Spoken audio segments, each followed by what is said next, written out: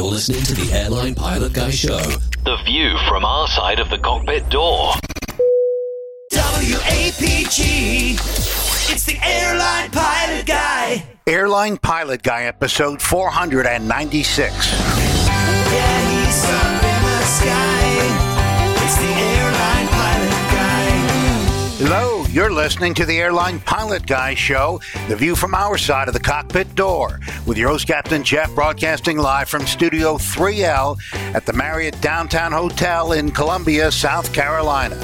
Today's show is recorded on the 3rd of November, 2021. Yeah, he's up in the sky. It's the Airline Pilot Guy. Put your light and he's flying by. With the Airline Pilot Guy.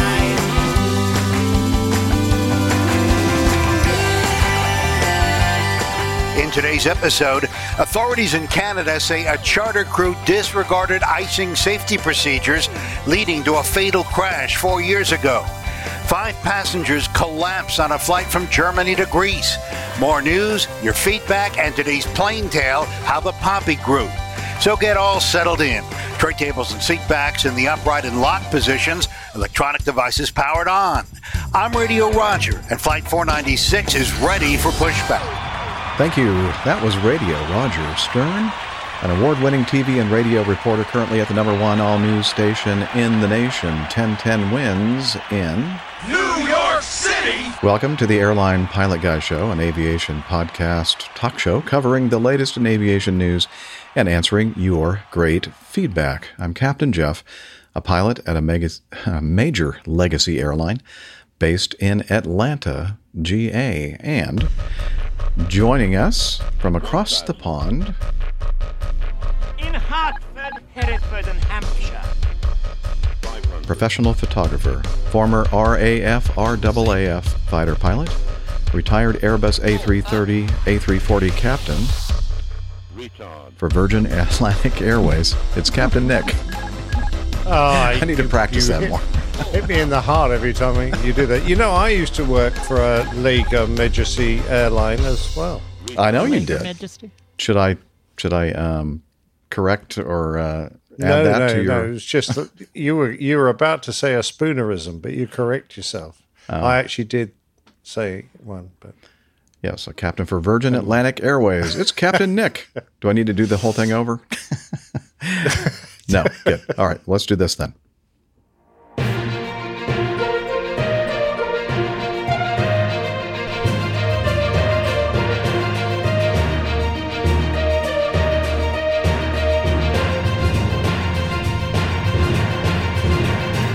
Stand by for news. All right, let's start with the first item in our news segment. This is a final report on an accident that occurred on the 13th of December in 2017. A Westwind Aviation Avion de Transport Régional, an ATR 42-300, registration Charlie Golf Whiskey Echo Alpha, performing flight 282 from Fond du Lac, Saskatchewan, to Stony Rapids, Saskatchewan, Canada, with where else, right? Is there any other Saskatchewan anywhere other than Canada? Nope. Don't think so. Not to my knowledge. Yeah. I mean, who else would name a place like that? But I don't know. I like it, actually. Anyway, they had 22 passengers and... Yeah, okay. With 22 passengers and 3 crew, was in the initial climb out of Fond du Lac at about 18:15 local time, when the aircraft lost height. By the way, it was December, so 18:15 local time was dark. The aircraft lost height, collided with trees about 420 meters past the runway end, and impacted terrain coming to rest about 600 meters past the runway. One passenger succumbed to injuries 2 weeks after the accident. 5 passengers and 1 member of the crew received serious injuries, and 18 other occupants received minor injuries, and the aircraft sustained substantial damage. Anyway, we have a final report now, released on the 28th of October, just a few days ago. Let's see. Findings as to causes and contributing factors. When West Wind commenced operations into Fond du Lac Airport in 2014, 3 years before this accident, no effective risk controls were in place to mitigate the potential hazard of ground icing. Although both the flight crew and the dispatcher were aware of the forecast ground icing, the decision was made to continue with the day's planned route to several remote airports that had insufficient de-icing facilities. Although the aircraft's ice protection systems were activated on the approach to Charlie Z Foxtrot Delta, the aircraft's de-icing boots were not designed to shed all of the ice that can accumulate, and the anti-icing systems did not prevent ice accumulation on unprotected surfaces. As a result, some residual ice began to accumulate on the aircraft. Although the flight crew were aware of the ice, there were no handling anomalies noted on the approach. Consequently, the crew likely did not assess that the residual ice was severe enough to have a significant effect on aircraft performance. Subsequently, without any further discussion about the icing, the crew continued their approach and landed at Charlie Zulu Foxtrot Delta. Weather conditions on the ground were conducive to ice or frost formation, and this combined with the nucleation sites provided by the residual mixed ice on the aircraft resulted in the formation of additional ice or frost on the aircraft's critical surfaces. Because the available inspection equipment was inadequate, the first officer's ice inspection consisted only of walking around the aircraft on a dimly lit apron without a flashlight and looking at the left wing from the top of the stairs at the left rear entry door. Apparently, it was cold and didn't want to actually walk around the aircraft. As a result, the full extent of the residual ice and ongoing accretion was unknown to the flight crew. Yeah, it's all very damning, isn't it? And we should talk about, I forgot to share these pictures here. So that is above the aircraft view, probably taken from a drone or a helicopter, of the crash site. And you can see the condition of this ATR. And let's see, I think I have another that we can see. Let me advance to the next slide. Nope, that didn't work. Okay. Here is the de-icing equipment at this airport. Now, you laugh, and Liz is laughing, actually. That you would think would there's no way that could possibly be allowed or, official de-icing equipment. But basically, any means necessary, as long as you're not damaging the aircraft, is good, at least for the FAA, and I would imagine most regulatory agencies. But you just have to make sure that it does the job. And what we're looking at in the picture is basically one of those, what would you call that? Like a bug spray or a garden spray? Like a weed thing. Like a weed spray kind of Absolutely, yeah. It's thing. One of those kind of hand pump things you'd use to deliver liquid to your garden. Yeah. And it is, I'm sure, has the de-icing fluid in there, and then it's connected to a long sprayer wand nozzle sort of thing. But that's it. That was what their equipment consisted of. And, well, they didn't even use that. They just looked around and thought, well, it was good coming in and looks okay now. It doesn't look any worse than it was when we came in, and we didn't have any handling anomalies coming in. So, we're good to go. And apparently this is something that they did quite often. And I guess, it's kind of that bias that occurs when you keep doing the same thing for a long, long time and nothing bad ever happened. So what could possibly go wrong? Well, yeah, you're quite right. And Dale asks if that's de-icing or anti-icing. Well, I can't tell just by looking at that. It only looks like one type of fluid, so I suspect it will be de-icing. But the fact is that you use what's available. If you get up on the wing with a broom and brush the snow off and use that to squirt to get the ice off, there to be a lot better situation than they were when they actually took off. The de-icing system on the aircraft was rubber boots on the leading edge. So, this is the way that works, is that the boot inflates. Any ice that has formed cracks and the airflow carries it away. but it only usually clears the front portion of the wing. So anything that's after that and on the control surfaces isn't usually cleared. I mean, if it's a huge big sheet, that will all break away, but that's not always the way it works. And it certainly doesn't work on the ground, so you have to do something on the ground. And, when you're getting airborne, you might be at a different weight. The conditions might be different. You can't rely on the fact that the airplane flew okay on the approach. Will it fly okay on takeoff? Well, obviously not, because, otherwise they wouldn't have crashed.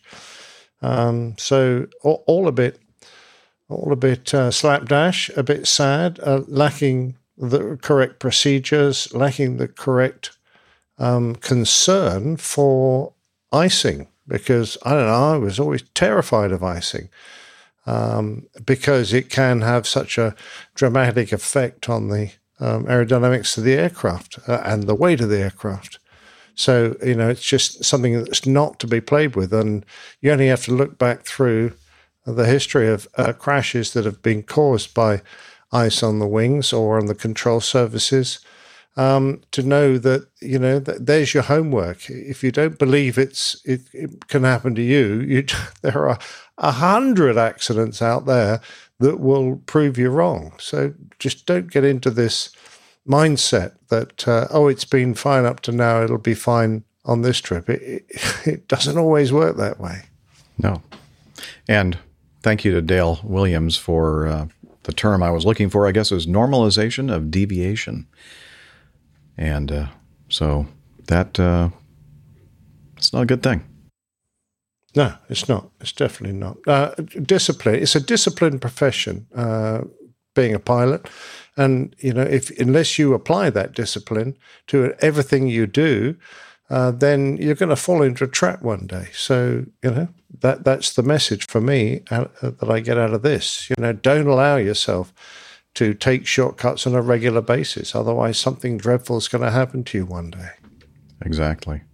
Oh, looky here. What do we have? Hopefully she's ready. Let's see. We're playing the intro music for Steph from her Lakeside studio in South. She's a doctor, a skydiver, marathon runner, strength training junkie, IPA connoisseur, and commercial multi-engine instrument-rated backstabbing jumper-dumper, Dr. Steph. Hi, Captain Jeff. Hi, Captain Nick. Sorry for my tardiness. That seems to be a recurring theme, but I made it. Well, it's Nick's fault. He always wants to start early. Yes, right? I think it is Nick's fault, actually. On time. No, time. Early. Some of us have to work still for to earn our keep. Yeah, some of us have to sleep because we're old men. That's one of the. It really is kind of the hardest thing about doing the show is trying to get all of us together in one place, at a decent time for everyone. And then, of course, a lot of times, like, for instance, you may note, Miami Rick is not with us. There are times when, we just can't pull it off. So, but we do try. We do try. So welcome, Steph. Glad to have you with us. We've really only, talked about our first item in our news segment, which was that crash of the ATR-42 in Saskatchewan. And they just released the final report. And basically, they didn't do the appropriate things to keep the ice off the airplane. To keep from crashing? Oh, okay. And keep it from crashing. Yeah, that was the bottom line. Yes. Got it. Fair enough. Yeah. Nailed it. Yeah. Noted. Yeah. Anyway, I don't think really much to say. And we kind of basically came to that summation when we talked about this a couple of years ago. So once again, the National the Transportation Board of Canada listens to our show, apparently. Mm-hmm. Yes, I'll tell you a couple of stats that did surprise me reading this report. Just two. That they sat on the ground for a while and didn't think that a lot was going to happen to the airplane. There wouldn't be a lot of additional ice laid down during their time on the ground. However, they believe now that the aircraft's drag was increased by an additional 58%, and its lift was decreased by 25% during the takeoff, with the additional ice that had accreted during the ground stop. Now, that's a vast amount of ice. So how they missed all that, I do not know. I'm just really worried. Yeah. Anyway. And the guy didn't fly the airplane particularly well either, because he got himself into a bit of a PIO in roll, which he didn't correct very well, because it had diminished roll damping because of the poor handling qualities with all the ice on the wing. And the ailerons had sufficient roll control, but the unexpected handling qualities with all the additional ice on, the pilot just didn't fly the airplane particularly well. He might have got away with it if he'd been better at responding to the oscillation that grew, but he got himself into a PIO, so increased the magnitude of this roll oscillation until he lost control of the airplane. I agree, Nick. In fact, so did the safety board in their final report. In fact, they have this image that we're showing on the video podcast, where the handling wasn't the best in the world by the captain. Initially, as soon as they lifted off, the airplane started banking to the left a little bit, uncommanded, and he counteracted with a 9.8% or 9.8 degree bank to the right. Pitch at this point is between 10 and 12 degrees nose up. And then the airplane, as he's pulling the pitch up higher, up to about 20.7 degrees, the left wing drops to 32.7 degrees. So that's much more significant than that initial 7 degrees left bank after a liftoff. And then he counteracts by going 24 degrees to the right, and at least thanks to lower the pitch angle to 1.2 degrees up. And then the final data that we have here, the pitch is at 13.6, so the pitch is starting to come up again, but now the left wing drops 63.3 degrees left. Now that's a steep turn. For those of you out there who are pilots, they know that, when you're talking about 60 degrees of bank, that's steep. Yep. 'Tis a steep turn. Yeah. And then, of course, the last item here on this image shows the final resting position, the crash site. Point well made, sir. Anything else that I missed in there in the summary of the accident in the final report? No, but which pilot anywhere in the world tries to do a walk around at night without a flashlight? I'm going, really? Yeah. Well, sadly, there probably are a few that do. But my night vision is so good. Yeah. Yeah, okay. They're so cheap. Get a decent LED torch nowadays. Mm-hmm. Yeah, for heaven's sake. Anyway. I agree. Said enough. All right, let's move to this next one here. This is an update on that crash of the Transair Boeing 737 freighter. They crashed off of Hawaii back in, when was this? A couple months ago? Yeah, July 2nd of this year. And the National Transportation Safety Board has pulled from the Pacific Ocean the wreckage of a Boeing 737-200 freighter that crashed off the coast. Let's see. They also recovered the jet's 2 flight recorders and all major components of the aircraft. And so there we go. There's a picture of the front portion of the fuselage on the recovery barge. And I have another photo or two to take a look at here. We got this one looks just sad to me. Looks like some kind of a living creature, or at least once living, being pulled up. Doesn't it look sad? It's missing that front, forward of the wing box. I think it's amazing the pilot survived. Yeah, Liz is saying she thinks it's amazing that this pilot survived that crash. I am too. I agree. And then here's another one. Look at all those wires. Lots of wires. Now, in that Nev would be having a heart attack. Oh, yeah. Liz says that Nev would be having a hissy fit and a heart attack seeing all those. Well, surely they were arranged a little bit more neatly prior to being disrupted by hitting the ocean. We have to make that assumption, Steph. We do. We do. Anywho, so. Playing a nice day anyway. It looks like a nice day during the recovery operation. I'm not sure how nice the weather was when they crashed. I've forgotten. Anyway, getting back to the article, the recovery of the recorders and virtually the entire airplane represents a major step forward in the investigation, says NTSB Chair Jennifer Homendy. The 737-200 crashed at night shortly after takeoff. Two pilots had reported anomalies in both engines and subsequently ditched into the Pacific. But that's really, I'm still kind of very curious about what caused both engines to fail. I mean, one engine failure at a time is not that unusual, but both, and I'm hoping that they'll be able to discover what may have happened by analyzing the data on the FDR and the CDRs. Yeah.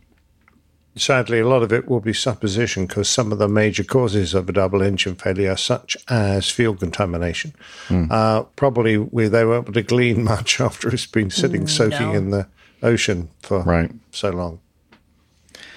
That is true. All right, next up, an accident, and this is from the Aviation Herald. Now, I'm not sure if this is pronounced Corendon or Corendon. Never heard of the airline myself. It's a Turkish holiday carrier, a leisure airline headquartered in Turkey, obviously. And anyway, am I pronouncing that correctly? Anybody? No idea. No? Okay. I don't speak Turkish. I eat turkeys, but I don't think that they're the same thing. Anyway, a Corendon Airlines Europe Boeing 737-800 registration 9 Hotel Tango Juliet I want to say X-ray. Echo, thank you. When I do that, when I'm starting to use the phonetic alphabet, in my head the entire time that I'm reading them, I'm thinking, don't screw this up, Jeff. You're a pilot and you're supposed to know this phonetic alphabet. And then how sometimes you're talking and you're not really paying attention to what you're saying because you're so worried about saying something. Self-fulfilling prophecy. Yes, it was a self-fulfilling prophecy. That's for sure. Anyway, they were performing flight 1050 from Cologne, Germany to Rhodes, Greece, with 180 people on board. They were climbing out of Cologne, nearing the top of the climb, when a young woman entered the aft lavatory. The aircraft had just leveled off at flight level 370. Okay, they're up there pretty high, near Ingolstadt, Germany, when the lavatory door opened and the woman fell out of the lavatory unconscious. There were reports that Captain Al had used the lavatory in the moments before this. No, wait a minute. I'm just kidding. Yeah. While passengers in the aft rows, poisoning. While passengers in the aft rows began to react, another male passenger in one of the aft seat rows, seat number known to the editor, I don't know what that means, collapsed and became unconscious. A doctor and a nurse on board, traveling as passengers, began to provide first aid to the two patients when 3 more passengers collapsed, one after the other, and also needed medical attention. After some time, obviously after the cabin air conditioning had been reconfigured. Turned on. Obviously. Well, I know. I'm not really sure how to read that. I just default read it as sarcasm. Yeah, well, Simon does like to use sarcasm.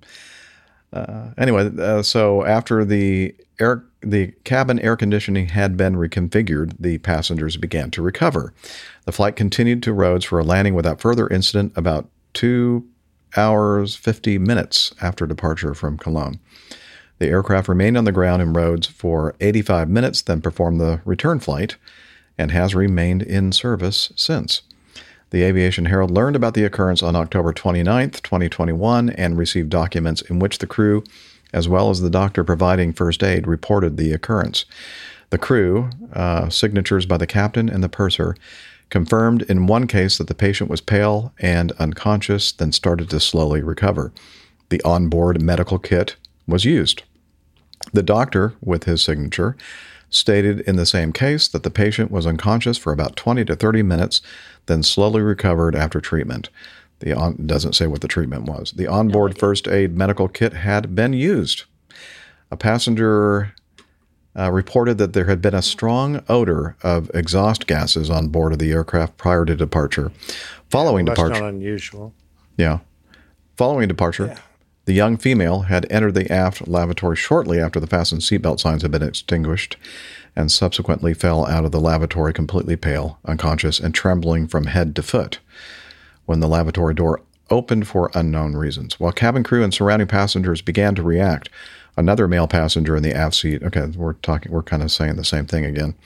A doctor and a nurse began to provide first aid. The doctor asked for a defibrillator. I don't know why I have trouble with that word. Got it. A defibrillator. However, none was available. 3 more passengers became unconscious within the next couple of minutes. It then appeared that the cabin air conditioning was changed. All 5 collapsed passengers began to recover. A little bit more evidence. Are we sure they didn't have the fish?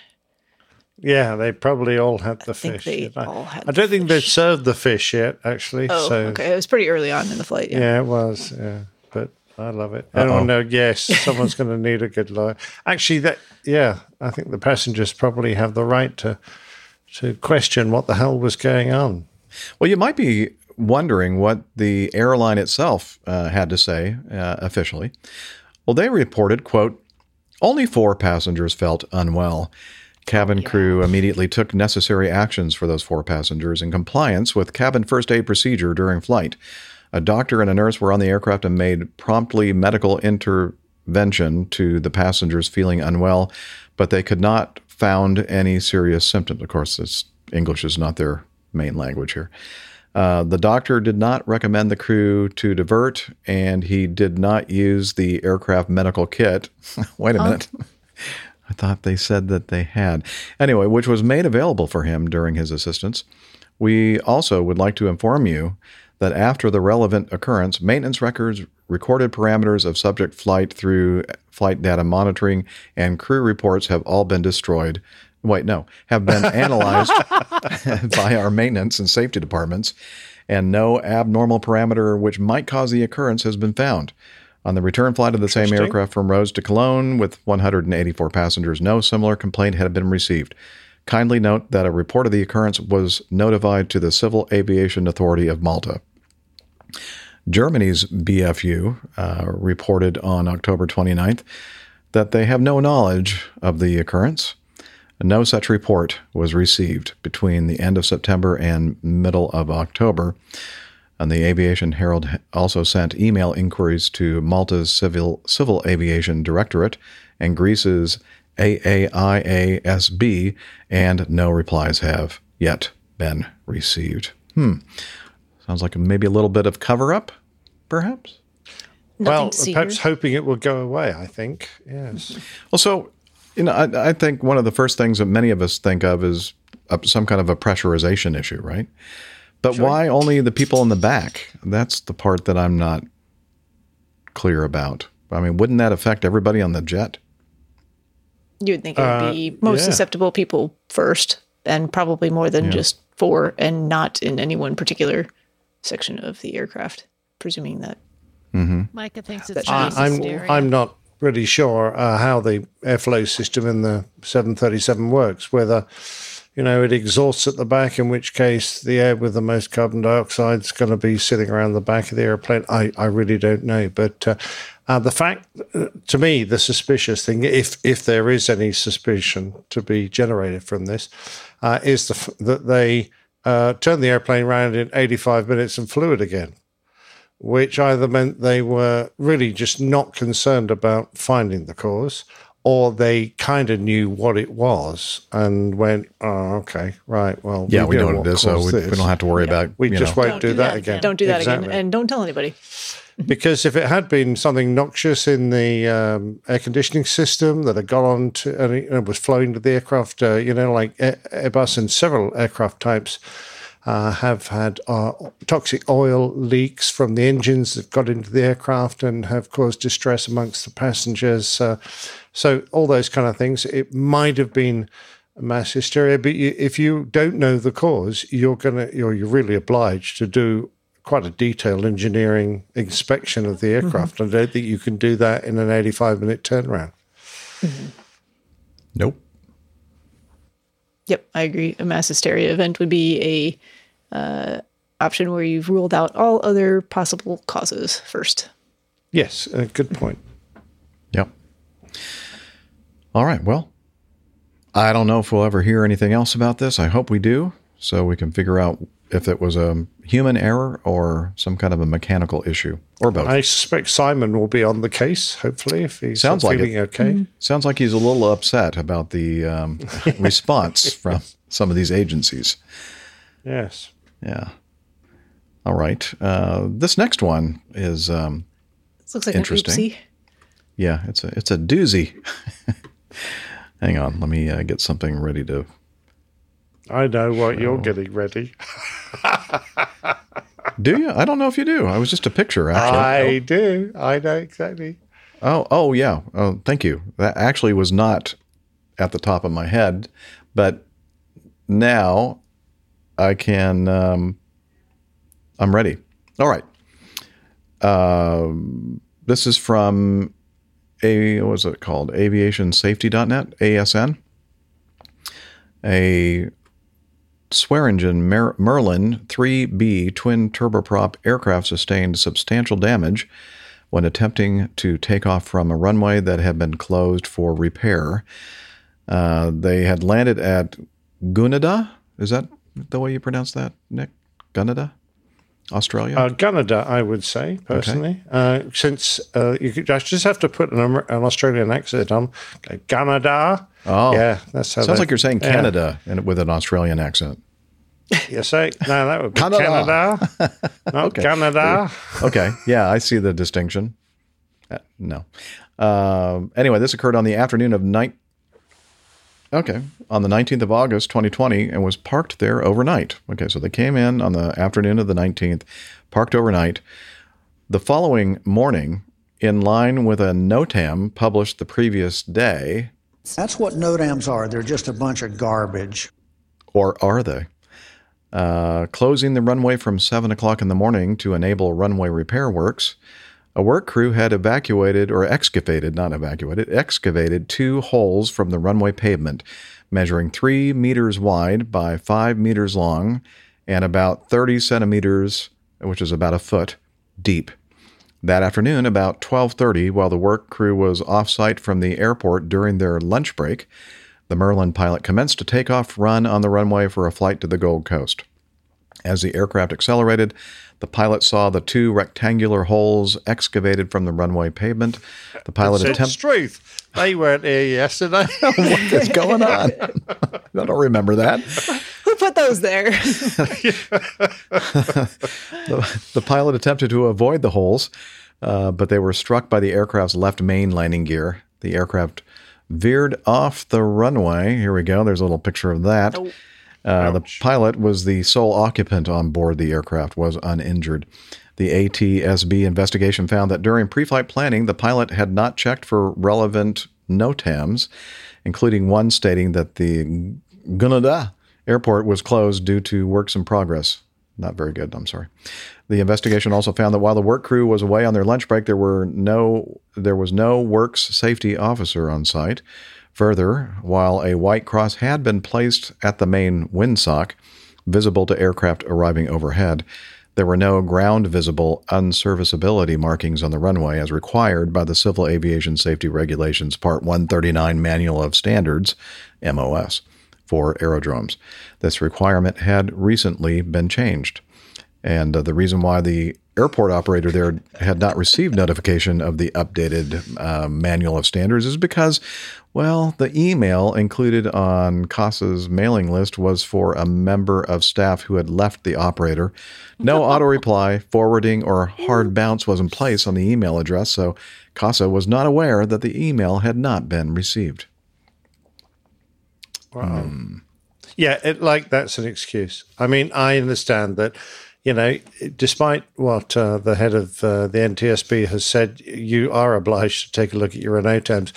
Why they issued it only like a few hours before, the day before, I don't know, because, you'd think they'd given the guy a bit of notice that he might not be able to get airborne on the day after he landed. Yeah, exactly. So why would you go there in the first place if you can't? Yeah. So give the guy a few days' notice so he can look at the notice and go, well, Ganondar ain't no good, mate. Let's go somewhere else. And then putting no visual markers. Jeff and I were talking about this earlier. Putting a barrier across the runway or the taxiways. The customary large X at the end of the runway. Mm-hmm. Yeah, that's what we do here. Yeah. Most airports I've seen, even little ones, have got a sort of X on wheels. Yeah, they can just you roll it out. Slide it onto the runway when there's some temporary work in progress. But it all a bit gash. And then, of course, ultimately, no work safety officer to intervene and stop the guy. I don't suppose there was an air traffic information service for this. Doesn't sound like it. It looks like an uncontrolled situation. Yeah, because somebody was saying that there were undoubtedly birds in the vicinity of the airport. Well, that's a given. It's definitely in the NOTAMs at the very top in bold. Birds in vicinity of airport. I know, kind of in bold, because there's only one type for NOTAM, and it's capitals, and it's all the same, and there's no such thing as bold. Can't have that. Yeah, I know, but other people may not realise that NOTAMs are really hard to read. It's like reading what, everyone has that one friend that will send you text message in all caps or emails in all caps all the time. That's what reading NOTAMs is like. All caps. Exactly. Like they're yelling at you. Well, that's a good analogy. Yeah. So I'm not surprised the guy didn't notice the NOTAMs, but the airport and the workers could have made an effort, left some gear out in the middle of the runway or something to tell him. I do. They all had to leave to go on their lunch break? Like they can't bring their lunch with them? Hang around? Well, there's a really good place really close to the airport that they wanted to check out. Barbecue Kangaroo or something? Yeah. That's it, yeah. It was a Taco Tuesday, I think. Yes. That was a good spot for some buff and barra, actually. So that would have been a good meal up there. Don't know what that means. No idea. Buffalo and barramundi. Oh, surf and turf, Australian version. Gotcha. Buffalo steak. You had to be there, I guess. A piece of barramundi, lovely, very nice. All right. Alrighty, let me remove that image. And actually, I don't have to do anything anymore. I know, Liz. I'm making you feel not very needed. Redundant. I think. Well, you know what? Going to be quitting. I'm gonna show you how to kind of train you on this. How to use it. Actually, it would help because I have think too many things going on at the same time over here, well, and I'm ready. My brain can't handle it. What's left of it? Okay, here we go. Next item in our news segment is this from Greg Peterson.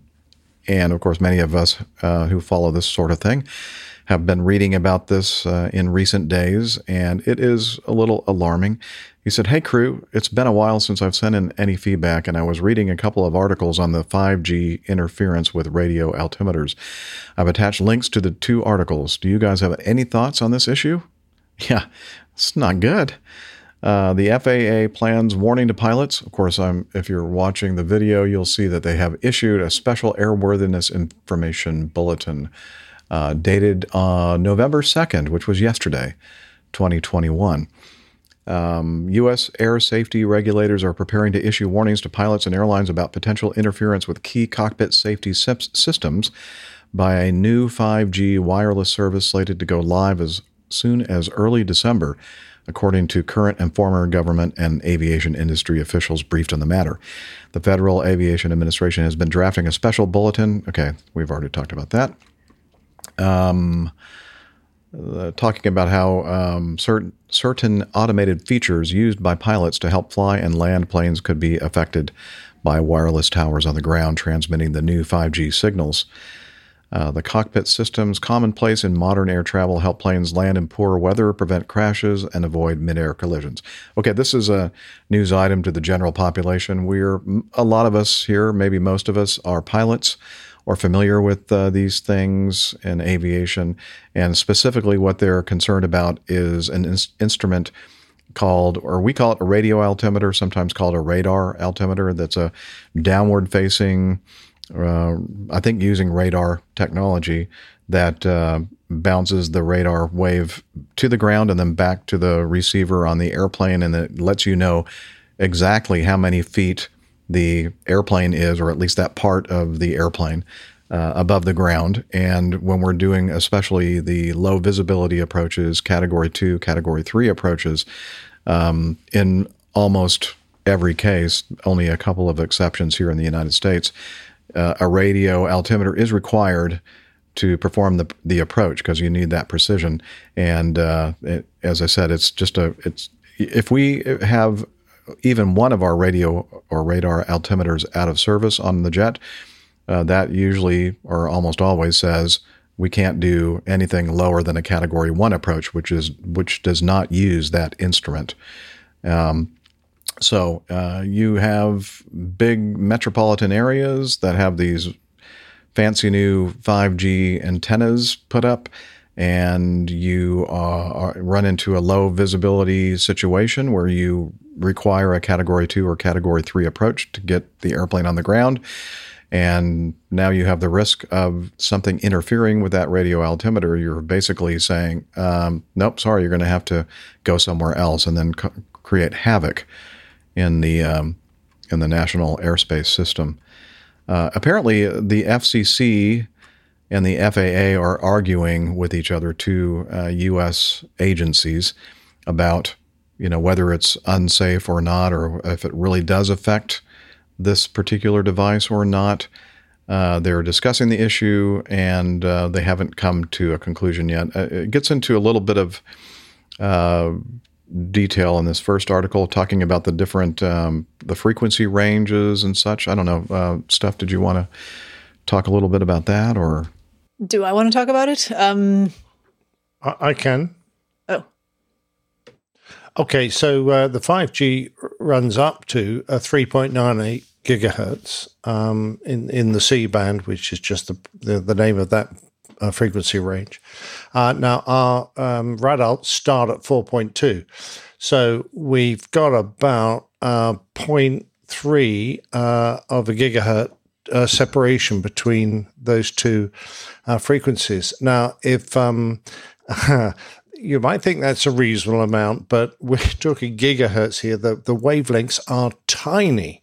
Which is one of the reasons why 5G is very short range. And the other reason is, of course, why it can pass so much data, because it's a very, very small frequency band. So the problem is that you only need to have some equipment on the ground in the 5G that slips out of range of its frequency. And it's not like you can put a physical barrier on it. These things have to be tuned, and of course they're sitting out there in the weather. I think it would be quite easy for those big antennas that carry 5G, and they're going to be everywhere, to slip out of frequency. You only need a few of them to do it. And it could start interfering with the radio altimeters of all the aircraft passing overhead, and they're relatively close. The ones that are coming down towards the airfield boundary, the aircraft are only going to be 500 or 1,000 feet away. That is no distance at all. So you really don't want large amounts of that radiation on that frequency very close to your antennas, let alone all the phones on board. Now, generally speaking, we've come to the conclusion over the years that the frequency that traditional phones work on doesn't affect anything on the aircraft. But 5G is going to be new, and it'll be something different. And the people with their 5G phones are going to be sitting only a few feet away from the antennas, which are on the belly of the aircraft, so usually down the back end. So there's a potential here for the radio altimeter to either be swamped and stop working or misread, which would be a dreadful thing to happen, because if you get a false altitude indication, that could have dire consequences, since the aircraft is using that and the pilots are using that to judge very accurately their height over the ground as they make a low visibility approach. Yep. Now, I'm not sure. I don't understand the exact way this technology works. I know that the phones are going to be receiving the signal, but will they be transmitting a 5G signal back to a cell tower? I'm not sure how that works. Yeah, I think if your phone is on 5G, you'll be able to both receive and transmit in that frequency, because otherwise, if you could only receive it, it rather defeats the object of being able to pass large amounts of data. You might want to pass a nice big video you've just taken of you on an airplane crashing to your friends because a radio using your live 5G video, signal. actually. Not working. You don't have to send it; just transmit it live for the whole world. Exactly. So I think the phones are going to be transmitting on 5G as well. If you're not familiar with the 5G technology, it's purportedly like up to 100 times faster than the fastest technology in use right now on cell phones. So it's a big deal. And we all love our devices and amazing connectivity and bandwidth and such. But we got to make sure that we aren't, risking people's lives on airplanes, and pilots too. Let's see. In this article, pilots are people too. Pilots are people too. You're right, Liz. Not everybody would agree, but I agree. I was going to say pilots aren't people, so it's fine. Well, no, I'm just kidding. I was thinking this exact same thing as Liz. It's just funny that she said it out loud. Anyway. See, this article says on December 5th, that will be 46 of the country's largest metropolitan areas, with a lot of big airports associated with them. Just keep flying to those little airports, Jeff. Yeah, that's right. I don't have to worry so much. I'll just keep flying to my little airports. Although we do fly to big ones too. Anyway, you know what? Canada. Now, we should look up to Canada for some common sense. Always should. Well, yes. I don't know. Nobody lives there. We may not have flashlights, but... They've got a few little airports. She says, they may not have flashlights, but we do have common sense. It says, Canada has taken what seems to be a common sense approach by limiting and restricting 5G transmitters around big airports. Radar altimeters are highly directional by nature, so it would seem that keeping the high-powered cellular signals away from the approach paths and runway thresholds is a good first step. It doesn't have to end there, though. By establishing no 5G zones around airports, the Canadian regs naturally create the ideal environment to test just how serious the threat to ILS systems is under real-world conditions.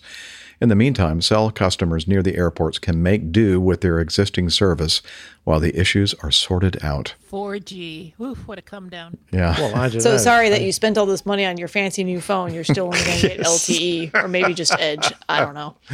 So I hope not Edge. Oh, wait, you can't go back to that.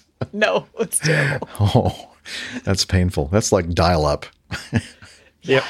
Oh, yeah. Man. Anywho, so we'll see what happens with this little fight between the FCC and the FAA and what's going to happen out there. As I said, this time of year, late November, early December, when they're going to roll out all this stuff, is the time of year where you start getting those weather systems that give you those low visibility approaches at big airports like New York and Boston and other big places. Chicago, yeah. So we'll see how this all plays out, I guess. Now, here's some pretty crappy news. This is a crappy story. A man, this is from airlive.net. No pun intended at all. Yeah, pun intended.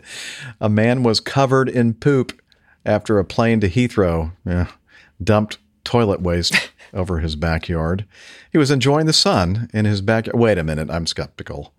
Yeah, this is near Heathrow, and he was enjoying the sun. The UK? In his backyard in Windsor, southeast England, when a passing plane dropped toilet waste over him and his garden furniture, a local councillor said during a recent meeting. The unfortunate incident in which a plane discharged sewage took place in July. His whole garden was splattered in a very unpleasant way, said Karen Davies, ward counselor for Clewer East, during the October 14th meeting.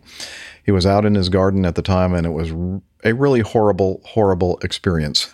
Is it just me, or was that the most English way to state how terrible it was for this poor guy? It is very English. Yeah, the whole splattered garden. in a very unpleasant way. Garden umbrellas and him were covered in poop. It's absolutely dreadful, she said during the meeting. Davies said that there are several incidents every year in which frozen sewage is dropped along flight routes. Windsor is on a flight path to London's Heathrow Airport, which is about 8 miles away from the historic town. The Sun, but Davies said that raw sewage landing in someone's backyard is much rarer. Another counselor suggested, the summer's warmer weather might have contributed to it. Let's see. Good, Nick. Go ahead. No, Nick's pulling a face. Oh, Nick is. I'm sorry. I was just pulling faces at the inaccuracies of this, because of course we know that the sewage, from the toilet, is kept on board the aircraft in tanks. The only thing that dribbles overboard is grey water from the sinks. Mm-hmm. So, and that is occasionally what when those heaters on the pipes at the bottom fail, and occasionally get a build-up of ice which drops off. Now, the blue ice that used to drop off old Boeings, I don't know where that comes from. Is that from a leaking sewage tank or something? It's a leaking valve that in flight over time, a little bit comes out and then it freezes, and then a little bit more on top of it and freezes, kind of like hailstones, how they're formed, they can be very tiny and grow and grow and grow, if they continue to be in that up and down wet environment in a cloud. Convective, So I think that the same thing happens, and then this big ball of blue ice gets so big that it finally can't adhere anymore to the airplane, and then it just finally breaks free and drops. But that's 99% of the time it's a lump of ice. Don't get me wrong, it can be pretty nasty. There'd be some cases of it coming through people's, the roof of their garage and wrecking their car, that sort of thing. But even that's very rare. How you get soft liquid sewage out of an aircraft is usually very hard unless someone lifts the valve on the base of the tank. Well, don't you have that? You don't have that switch on the Airbus, the raw sewage. Release raw sewage. Just the 717 has that. Our audience is being very clever as usual. Positive. They're positive people. Well, yeah. Well, Dale suggests maybe wasn't it due to just one very large overweight pigeon, and then of course I haul boxes, always the positive one. He says, think positive. It'll produce beautiful flowers next spring. Mm-hmm. Yeah, some nice fertilizer. Yeah. Possibly. Anyway. Yeah. So just wanted to share that. It's always, you see a story about poop falling and covering somebody. It's just, you got to cover it, It's a crappy job, but somebody's got to do it. All right. And I like the fact that one of the parish councillors had worked with airlines for 4 decades and said what happened was so rare. So our point of view is being supported by some of the councillors. Oh, yes. Yes, it is. Well, look at this. Here is an incident. The UPS Boeing 747 tipped onto its tail. Is he getting airborne? Well, yeah. Yes, right there from the ramp. Rotated a little early. Wow. Yeah. Shouldn't he be on the runway when he does that? Nah, it's a new technology. Testing out. So this is the Seoul Incheon Airport in South Korea. The Boeing 747-400 freighter, November 572 UP or UPS, arrived at Incheon as Flight 12 from Dubai International Airport, was parked when the incident took place on 27 October. The aircraft reportedly suffered an issue with its main landing gear, tipping the plane backwards and leaving the nose lifted off. Inspection after the incident found hydraulic fluid leaked around the stand. The aircraft was empty, and there was no loading or unloading taking place. No one was injured in the incident. The plane was scheduled to depart for Cologne, Germany, when which eventually got canceled. I guess not Cologne, but the flight. I did hear from an anonymous source. I did a little bit of research on this, that what actually happened was the crew was on the aircraft. There was a ground ramp worker that for some reason needed to have something that was contained in the captain's wallet. The captain opened up the window and threw his wallet out, and that's the result. Unfortunate, yeah. The center of gravity just shifted so far. Major shift of gravity. Exactly. Yeah. All righty. It was the same overweight pigeon sitting on the tailplane. It's very clever, Yes. Dale. Wow. This pigeon is everywhere, causing all kinds of... Dale Williams apparently has a thing about overweight pigeons. Yes. I feel like he may have been personally attacked by overweight pigeons in the past. He might have some kind of a childhood trauma related to that. All right. Well, we'll never know, will we?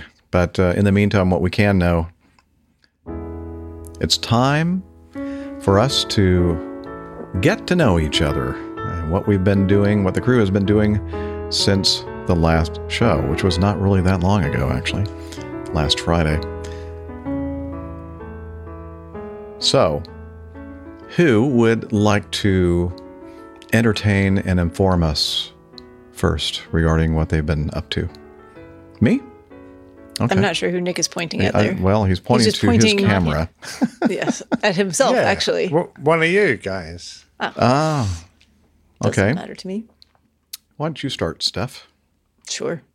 What have I been up to? Just the usual. We did some flying on Sunday. What, running another marathon? Not yet. That's next weekend. Really? Next weekend? Yeah. This weekend, coming up. This weekend? Sunday. Okay. Like the next weekend that will occur. Is that Boston? 7th. No, it's New York. Boston already happened. New York City! So. New York City. Oh, that's right. You mean in like 4 days' time or 5 days' time? However many days from now Sunday is. I don't know what day it is today. I'm not sure. It's Wednesday, Thursday, Friday, Saturday, Sunday, 4 days' time. Yeah. Well, you know who you are, though. That's good. I know who I am.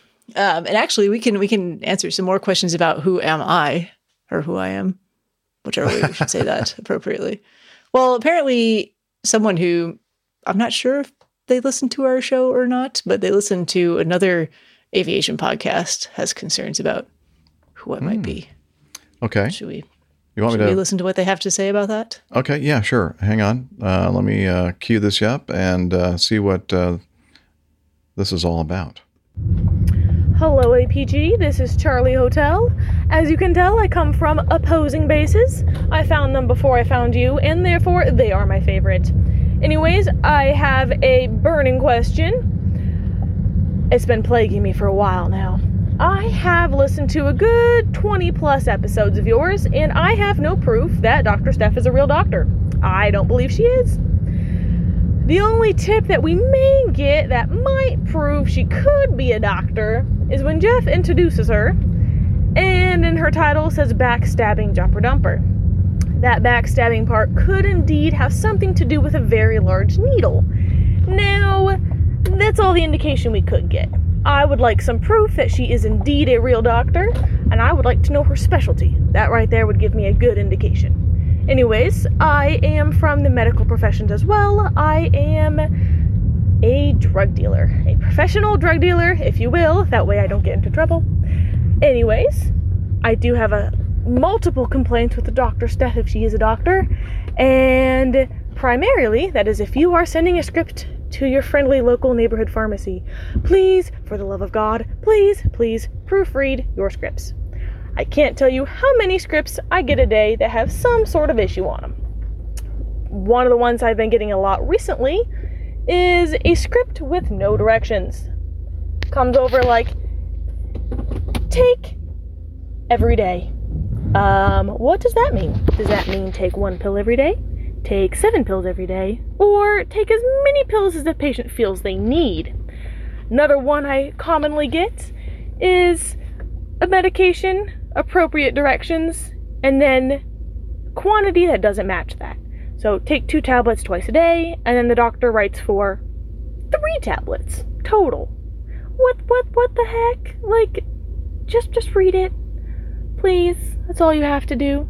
Now, since he's come over a lot, I will call the office or send some sort of message, and I'll let it wait a little bit. And then if the patient comes, and I still haven't heard back after a couple hours, I do what I like to do best. I pester you guys. I will call you, I will page you. Hopefully I get a response. And since I am truly operating on behalf of the patient, I don't know if you're on vacation or not. I appear to have called and or paged doctors on vacation. Doesn't make them very happy, but if it makes my patient happy, I will do it. So just letting you know, it will save you time and it will save you being pestered on your off days if you just proofread your scripts. Anyways, this is Charlie Hotel. I appreciate everything you guys do, and I look forward to your new podcast. And in all honesty, Dr. Steph, if you are a real doctor, I appreciate everything you do. Charlie Hotel, out. There's the truth of it at the end. It's Charlie Hotel. I think you're looking for the medical specialty podcast for answers to these burning questions, and perhaps 101 in prescription writing and how to appropriately write a SIG for your friendly local pharmacist. Anyway, actually, let's just real quick, because there might be some new listeners who don't actually know. My specialty is physical medicine and rehabilitation. I do non-surgical management of spine problems, and a lot of my procedures are those regarding, so epidural steroid injections are a big part of what I do on a day-to-day basis, but we evaluate people and do what we can for trying to get people feeling better from their neck and back concerns without having to see my surgical colleagues. Even in our getting to know you Echo. On the, I'm echoing. All right. No, you're not. No. Oh, no, I'm just echoing for Liz. Okay. Sorry, Liz. Sorry. Yep. On our Getting to Know You banner, if you're watching, she doesn't watch the video, I bet. She just I was going to say, you audio. gotta watch the video, Charlie Hotel, because I have all of my many and distinguished medical degrees and awards, accolades, licensure things. I have many leather-bound books, and my apartment smells of rich mahogany. Yeah, that I internet's have a lot really here. good, isn't it? You're very useful. Yes. I printed them all myself. They look very official. They're very fuzzy. How You do really we can't know see. that Charlie Hotel is actually someone qualified to ask you these questions? I don't know. So, I mean, she's demanding proof. I'm demanding proof from Charlie Hotel that she's anything to do with the medical profession and she's allowed to ask these questions. Oh no, I think she very much is. Her complaints are well noted, but I can assure Charlie Hotel that I am not an offender of the things that she sees on a day-to-day basis. Good. I would. And why she thinks that shouting at you is going to affect the entire medical profession, I'm not sure. I don't know. I don't know who these doctors are who don't have electronic prescribing on their electronic medical records, because everything is already pre-populated. It's virtually impossible to mess it up unless you delete everything and send it blank, which it usually won't let you do. Well, apparently that's one of Charlie Hotel's pet peeves, and also she wanted to do a little rant. But yeah, she's a real Noted. curmudgeon, isn't she? She's the young curmudgeon, perhaps. yeah. Anyway, well, you know what? We welcome the fact that you're watching or listening to our show, Charlie Hotel, and I know it's kind of a letdown. Rest assured that we will be talking exclusively about aviation things, very rarely about medical things, because this is an aviation podcast. It is. Good point. And Well It made. is. the fact that I'm a doctor, just incidental. Exactly. So you're about to run a marathon. Going to run a marathon. And you're a real doctor. Yep. And what else? And I did some flying this weekend, Excellent. just on Sunday, because the weather was not great on Saturday. And we'll talk more about jumper dumping operations here in a little bit. So I might jump into that then. All right. But it was a I good get day. it. Good day for us on. Jump into it. Yeah. All Good day right. for us on Sunday. Yep. Excellent. Captain Nick? I'm going to say I'm a little disappointed in the number of emails I've received concerning the 500th at Farnborough. So this is exclusively from UK and Europe. Now, one really nice one I've received is from our great friend Tillman, who is coming over from his fantastic Circus Hotel in Berlin to attend. So really looking forward to seeing you, Tillman. Brilliant. Thanks. And rest assured, if you're traveling a long distance, do let me know, and a place will be guaranteed for you. But it looks like I've set the barrier, the branch, the jump a little high, the hurdle a little high for some people, because we're not getting many people writing in saying, "Oh, this is my suggested clip, and can I come to the 500th?" So start getting your emails fired up, people, because we want to see you all. You've clearly intimidated them, Nick, by your high standard. Yeah, I'm a bit worried about that. Yeah. I mean, we've got a great panel. Don't come to see just me. We're going to have Captain Nige, hopefully Captain Al. He's still waiting to see. He's got time off. We've got Pilot Pip. We've got Ned from PTUK, perhaps one other from PTUK, yet to find out about that. We've got Adam Spink from Heathrow Air Traffic. They'll all be on the panel. And everyone else is going to be there. And if you want to have a voice on the show for the 500th, then come up with a decent clip or a good old question or a fine bit of feedback.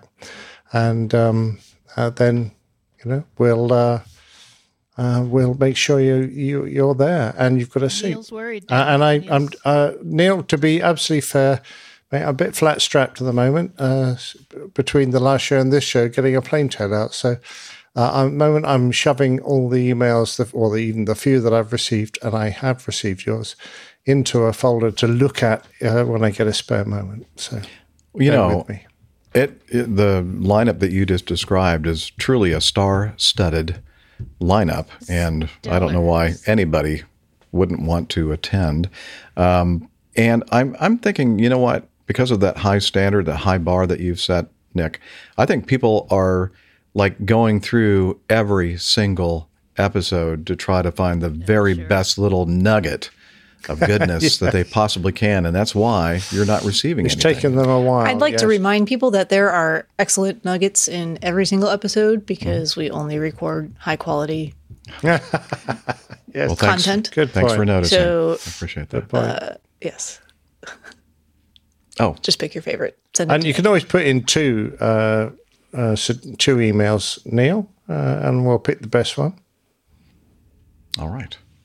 And if any of those, by the way, conflict with any of the ones that we have from this side of the pond, well, that's automatically deleted. Just kidding. Don't do that. No, we don't know what's going on. Yeah. It's just that you. It's just if you come to Farnborough, you'll get a look around the museum beforehand, and most of us are staying overnight in the Aviator hotel nearby. So get yourself a room there, and you can join us for beers afterwards. And breakfast the next morning, and we can have a good old chit-chat. Since it'll be a Saturday morning, we'll probably all sit around and have a good old get-together. Get a room. Yeah, right. I'm sharing with Captain Nigel, actually, which might be a disaster. Good luck. Yeah, yes. Definitely. That does not sound good. There is something going to be special with Chicken Nuggets and Steph and Al, but they've got to organise that between them. How much time have we got? Not a lot. Okay. Although we may have more now. Okay.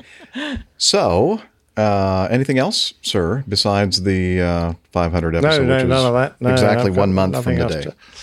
Nope. Yep. Wearing my poppy. Oh, Poppy Day coming. Oh, a little teaser. You love to do that, don't you? Well, no, I'm just reminding everyone that it's time to buy your poppy and give a little money to the Royal British Legion. It's that time of the year. All right. Well, I'm going to update you on Simon his health. The guy that runs the Aviation Herald, we had mentioned on an earlier show that he was scheduled to have a growth removed, a tumor removed, and this is the update. This is October 29th. The football, the tumor that he's referring to, it's a what's the benign tumor, I guess is the way to describe it. Yeah, I think so. Was scheduled to see the light of the day again on November 2nd, which was yesterday. Today, however, I received a call from the clinics that due to heightened alert status on COVID-19, my operation has been postponed for another 3 weeks, probably. I might receive a phone call, however, to call me in for the operation on short notice.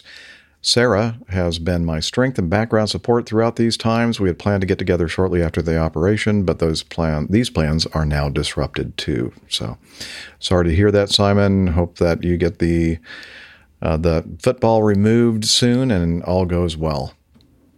Absolutely. So that's all of our wishes from the APG. Also, we talked about the potential for an Ottawa meetup. Gubby was trying to organize something like that, and he said he has not heard a dicky bird regarding anyone who wants to get together. I may have to do better recruiting, more APG listeners, more to follow. Just remember, there's not many people who live in Canada. It's it's a pretty quiet place. So that is true. Perhaps the 3 or 4 people that live near you, haven't heard about it. But as we mentioned, you'll have to go out and make friends with your neighbors and let them know about the APG, and then just organize a meetup. And yeah. You have to find one with a computer or a phone or something like that. Fax machine. Not much of that. Yeah. Telegraph. Not sure. Anyways, I hate that. November 17th. I will be in that sort of neck of the woods on the 17th. 2 hours away. 2 hours away, Liz says, on November 17th, just about 2 weeks from today, I guess, in Montreal. And so Gubby is planning on driving up or over or whichever direction it is. Down, okay, to Montreal. And also I received an email today or yesterday from another APG community member who lives in the area, and so I'm about to reply to that email and let him know when I'm going to be there. And anybody else who happens to live in that area, Montreal, I guess we're planning some sort of a meetup, and so just stay tuned for updates on that. And let's see, also we have the cover art from the last episode that we probably should talk about. So let me get that set up here. Okay. Now it is selected and I do this. Okay, there it is. Wow, it's very colorful, which I like. Lots of popping colors and there's just a lot going on there and too. Yellow and that Lego captain though with the mustache is so good. Tell us, Steph, what's going on there in this photo for those who are not. Well, if you're listening to the audio, you're probably seeing this on the chapter marker image. There is and I'll have to listen to this episode because I was not here for it. So I listened to some of it actually already. A pig with wings, there are lungs with wings, there's CRM, who's Captain Really Mad, and FOY Me. He looks really distressed that he has to fly with Captain Really Mad, and they're in this nice. Well, when you listen to the audio stuff on the go around out of Newark, you'll understand why. I actually have not heard that. I'll have to listen to it. It's good. It's a good and one. apparently Liz is a mechanic now. Yes. Mm-hmm. Yeah. Well, she does most of the fixing, doesn't she? It's true. It's very true. So flying lungs, pigs, and mad captains. And if anyone's trying to find the show number, it's in the pig's ring. Subtle. It's very pig's subtle. Nose ring. I can't see my. No, you see, you have to expand enough the on the picture. screen. Well, I don't know how He's to. getting really, really obscure with those. Okay. Never mind. Well, thank you for making it very easy for people to see that. It's supposed to be hidden away. It's a game. It's like find where's Wally. It became a game, but you didn't really tell anyone that it was a game. Just no, I hadn't. Liz and I knew it was a game. Okay, yeah, fair enough. Neil says that's an she acid keeps going, I can't find it this week, and that's because I've usually forgotten to put it in somewhere. Yeah, Yes. I've seen those back and forth conversations between the two of you, and then, well, you need to put your glasses on, Liz, and then come to find out that it wasn't the fact that she didn't have her glasses on; it wasn't there. Yeah. Very cruel of you. Absolutely. I know. Yes, I could do with a slightly simpler title next time, please. Well, I didn't come up with that title. I don't know who did actually, but yeah, that's hard work. Those lungs are made up with all sorts of input. There's all sorts of stuff. Mm-hmm. It's about 3 layers just to make a realistic-looking lung. Yeah, well, it's a very realistic, shiny lung. Check it out, folks, to see the beautiful Very artwork healthy-looking that lungs. Captain Anderson. Well, it's made of fillet steak, most of it. Aside from being outside of someone's body. Yes, seriously, it's got a sheen of fillet steak on it. That's why it looks nice and shiny and meaty. Yum, yum, yum. All right. Well, Speaking of food and drink, it's coffee fun. it is now time for us to head over to the Coffee Fund Corner.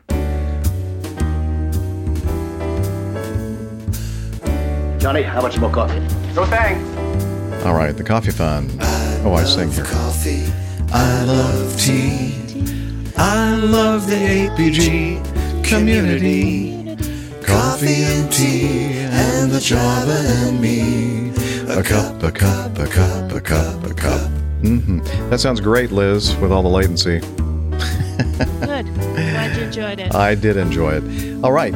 A couple of different ways that you can contribute to the Coffee Fund, and that is, let's talk about the first one. It's the Coffee Fund Classic method, and your way to do a one-off or recurring contribution to the show. And since the last one, Randy Ackerman contributed his recurring contribution, and Fred Sampson from the CIA also sent us a very generous contribution to help, I think, offset some of the costs of episode 500 and the celebration. And we also have another way that you can become members of the Coffee Fund cadre or the Coffee Bar Club, and that is via Patreon, patreon.com. And you can, pledge a certain amount per episode. And since the last episode, we have a couple who have taken us up on that. A new producer, Bradley Link, and a new executive producer, Nick Arender, I'm not sure the pronunciation of that. Nick, sorry. And so if you want to join these cool cats, head over to airlinepilotguide.com/coffee. You'll be glad you did, and we will too. Yeah, way too much going on here. This keynote thing is probably not a good idea. I need somebody pushing buttons. I'm happy to do it. We'll push your buttons. Oh, I know you are. All right. Yeah, quit pushing my button.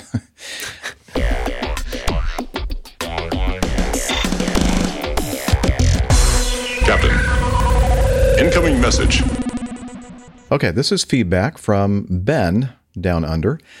Qantas's longest commercial flight, and he said is a bit of extra information about the Sierra Alpha Echo Zulu to Yankee Papa Delta November flight with some info about our polar ops. Regards, Ben from Australia. And that was somewhere in Argentina, right? The SAE? Buenos Aires. Okay. I don't recognize to Darwin. Thank you, Liz. Okay, well, let's listen to Ben's feedback. Hi, APG crew. Ben from Australia here with a bit extra about the Qantas flight from Buenos Aires to Darwin. The EDTO, Extended Diversion Time Operations port used for the flight were SAEZ, Buenos Aires, SCCI, Punta Arenas in Chile, NZCH, Christchurch in New Zealand, and Melbourne and Alice Springs in Australia. The flight was operated under EDTO 330, with the longest one-engine inoperative diversion time being a point south 74 40.3, west 145 25.4, 320 minutes from SCCI. The same point also represented the longest all-engine divert time to Christchurch of 275 minutes, with the max approved cargo fire suppression divert time being 285 minutes. Long time if you ask me. The furthest south they got was just shy of 75 degrees, which is the company limit for Antarctic polar operations, apart from sightseeing flights. And they were over the edge of the continent for part of the flight, which was all in daylight, so the views would have been absolutely spectacular, I'm sure. Regarding Antarctic landing areas from our company documentation, there are no landing sites in the Antarctic region that have been assessed as usable for company operations, and the existing Antarctic landing areas are only designed to support operations by suitably equipped aircraft on a very limited seasonal basis. There are no facilities that are capable of sustaining large groups of personnel, such as in the case of a 787. The largest prepared Antarctic landing areas capable of accepting wheeled aircraft are the ice runways located at McMurdo Station or Casey Base. The two landing areas at McMurdo, being the ice runway and Phoenix Airfield, were reasonably close to the flight route, while Casey Base was quite some distance away. And at the bottom of this section in the manual, a little note there saying, use of Antarctic landing areas by company aircraft must be regarded as extremely hazardous and should only be contemplated as an alternative to ditching. Scary stuff. Anyway, thanks for all the good work. Keep the blue side up, and see you later. That does not sound very promising, that last warning regarding... No. That's a long way between diversions, isn't it? Mm-hmm. Yeah, that's very long. Scary stuff. It is scary stuff.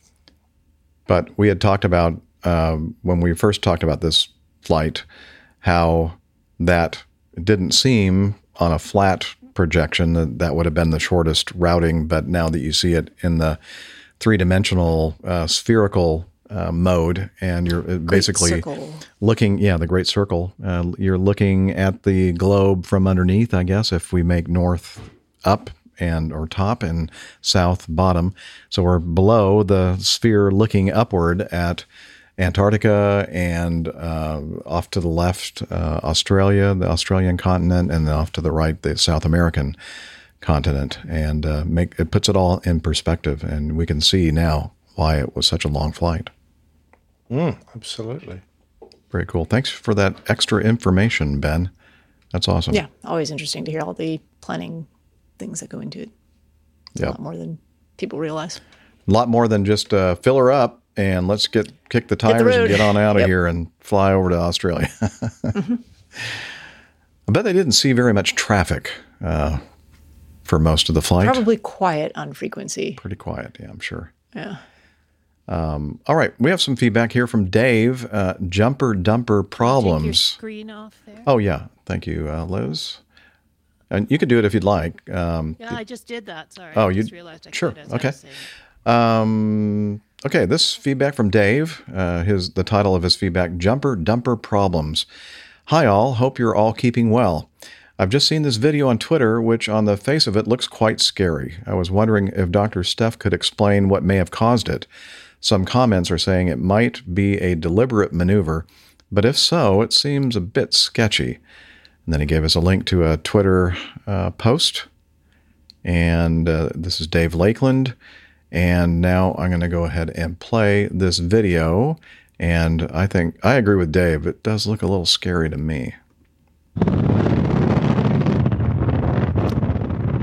So for those of you who are just listening to the audio podcast, we're watching folks who are skydiving, and as they exit the aircraft, you see the aircraft in the background basically start to kind of tumble and spin, and it's actually not moving that far away from the jumpers.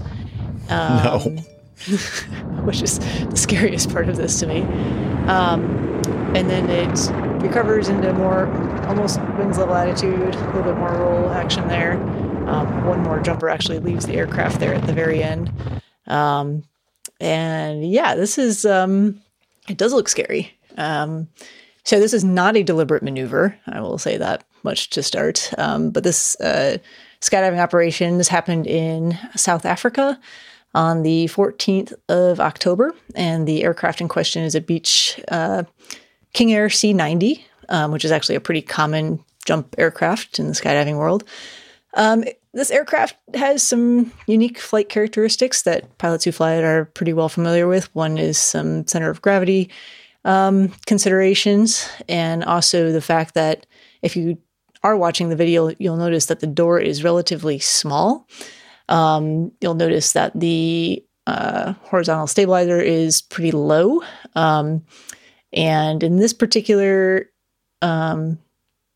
jump run here, you have a lot of jumpers outside the door for a pretty long period of time. This is actually clipped a little bit, so you can't see how long it takes them to climb out and how many people are getting into position there. But there's actually 6 people outside of the door and another 2 or 3, I believe, on the inside. I think I have information later that will clarify. I think it was 4 jumpers. 4 inside. And the pilot. So 5 are still in the airplane at this point. Yeah. Well, let's see. If you pause it right there, pause 1, 2, 3, 4, 5, 6, 7. There's 8 people in the air right there. So there were 6 people outside, 2 in the door, inside the aircraft that all left together in this particular setup. And then there were still another 4 in the aircraft, I think. 5. Yeah. Something like that. Yeah, 4 plus the pilot, so 5 in the airplane. There were actually, you know what it says? We'll get to some more information. I've got actual numbers on that. That's not quite correct, but just going through what the video is showing here. So I have not flown the King Air. I know quite a few pilots who have flown it for skydiving operations, but just a little bit of background for those who aren't familiar. This is a multi-engine aircraft, and like I was saying, the not a very long fuselage, and the tailplane, the horizontal stabilizer, the elevator are rather low. So when you're setting up for jump run, you have to have flaps set to a certain, I forget what the settings are in the King Air. It's like 60% or something is the normal flap setting. And then you're going to have the power pulled back on the left engine, because otherwise you're going to have, if you look at where the engine is and the nacelle and the prop, it's very close to the door, actually. So you're getting a lot of prop blast as the jumpers are trying to climb out. So you'll pull the power back on the left engine and leave some power in on the right side to maintain your attitude and altitude. And you actually will have a little bit of so most of the time you want a little bit of a nose down attitude because of how low the elevator is right behind the door, so that you don't have jumpers jumping up and hitting the back of the aircraft as they exit. So you need all of that in place as you're on jump run. And typically, at least in the aircraft I fly, you're going to be around 90 knots indicated airspeed. And I believe it's pretty similar for the King Air. Someone can tell me if I'm wrong, and it might be in the other information that I have here. But what happens in the King Air, because it is so susceptible to changes in changes in CG like that, if you have a lot of jumpers on the outside of the aircraft and they stay there for a long period of time, because of how you're set up there around 90, 95 knots, you're going to start to get a pitch up moment. So you either need to add more power to that left engine, or you need to limit the amount of jumpers that are outside at one time. They may not have known how many they should have or not have on the outside of the aircraft. But if they're out there for too long, or you have too much weight on that side of the aircraft, you're basically going to end up stalling the aircraft, and it's going to go into that nose high attitude. And then because your power is back on that left side, and you have a lot of asymmetric controls going on to keep things flying straight, it's pretty easy to end up in a spin, which is what happened here. Wow. So, did you read I guess they had a report from some of the jumpers and also the pilot's perspective? Yeah. So this has been all over my Facebook and Twitter feeds today, various groups that I'm in. And I've read through all of this. So I'll go through the videographer's perspective here first.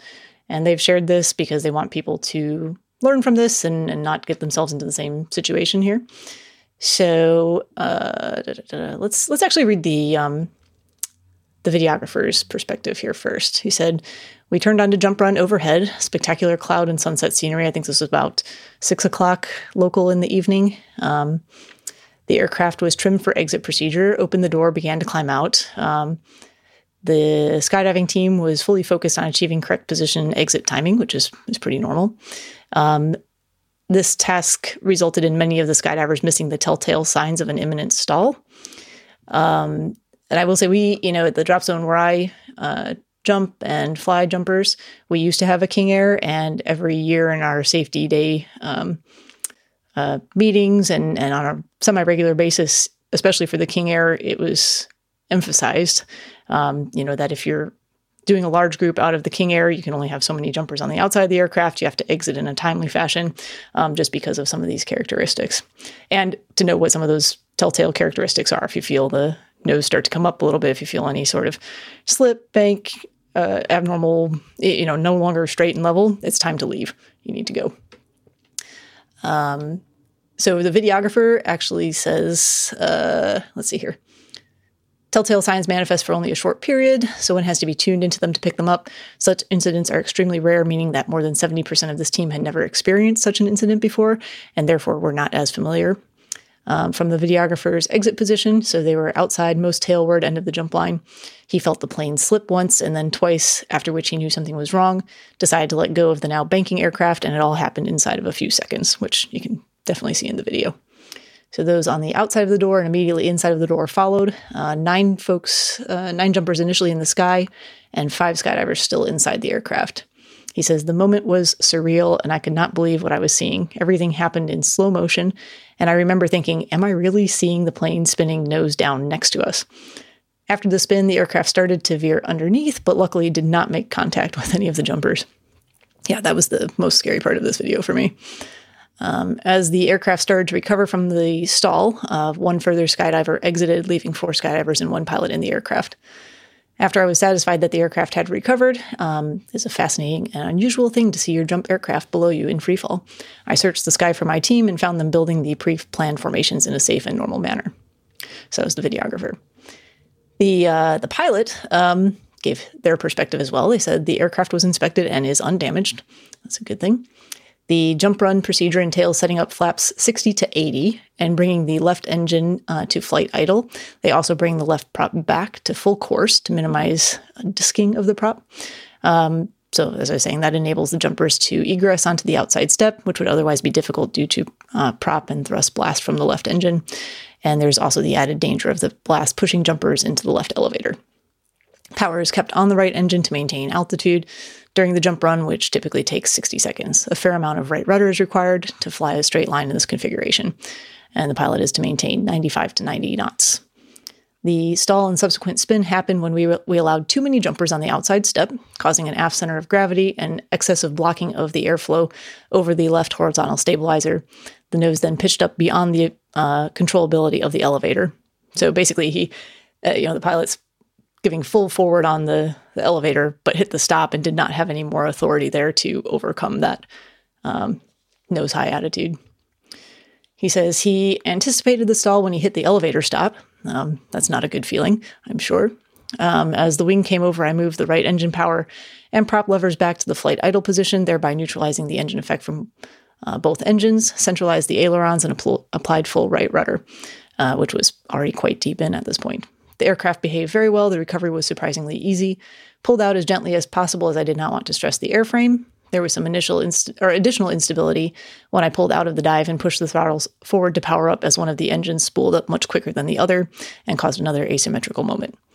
The flaps may have inadvertently helped to keep the airspeed low, and the indicated airspeed showed 140 knots when he pulled out of the into the recovery. The incident was reported within 24 hours. The CAA investigated and visited their hangar. They were happy that the aircraft was operated and flown within its STC. And then they state, in the future, no more than 5 jumpers will be allowed on the outside step. So they will also brief large formations to be wary of pitch moment of the nose of the aircraft, so that they can better recognize that and hopefully exit more quickly if that starts to happen. So like all in all, a good summary of what we saw in that video. And these are things that we are well aware of and know can happen. And this is all about knowing the characteristics of the aircraft that you fly. Fortunately, the Otter and the Caravan are not quite as sensitive in this regard, but you still have to be wary of this. On Sunday when I was flying, we had a load of jumpers. There were 12 jumpers, and they were all leaving as one group. So that's something to be very aware of. You need to know how many people are planning to be outside the aircraft. Typically, I'll have carry more airspeed, have more of a nose down attitude after we reach the exit point. And just make sure that they're not going to plan to put too many people on the outside of the aircraft. And then you also have to anticipate as everyone leaves, you get that, you have that pitch up moment, and then you have a very significant pitch down moment as everyone exits the aircraft as well. And you want to make that transition as smooth as possible. Wow. Nick looks a little concerned. It looked very scary to me. I mean, I would have thought you could have possibly, there would be a little bit more leeway built in. Obviously not, because it's he was hard. at the full forward stop of the travel of the elevator there. Which is why I'm going, leeway in that. Let's control the center of gravity a bit better, because So you want to know about those things. Jumpers should be aware of that, especially in a King Air. The Otter is much more forgiving. The Caravan much more forgiving as well, and it's not as critical. There's a lot of other things going on too that are safety considerations, and people really just need to be heads up if they're jumping, and all jumps should involve a thorough safety brief beforehand. Now, I don't know how many of you guys have to do a spin in your aircraft to show that you can recover from it. So no, because spinning is not recovered. No, because I'm certain that it's not an intentional or an approved maneuver in multi-engine aircraft. No. First of all,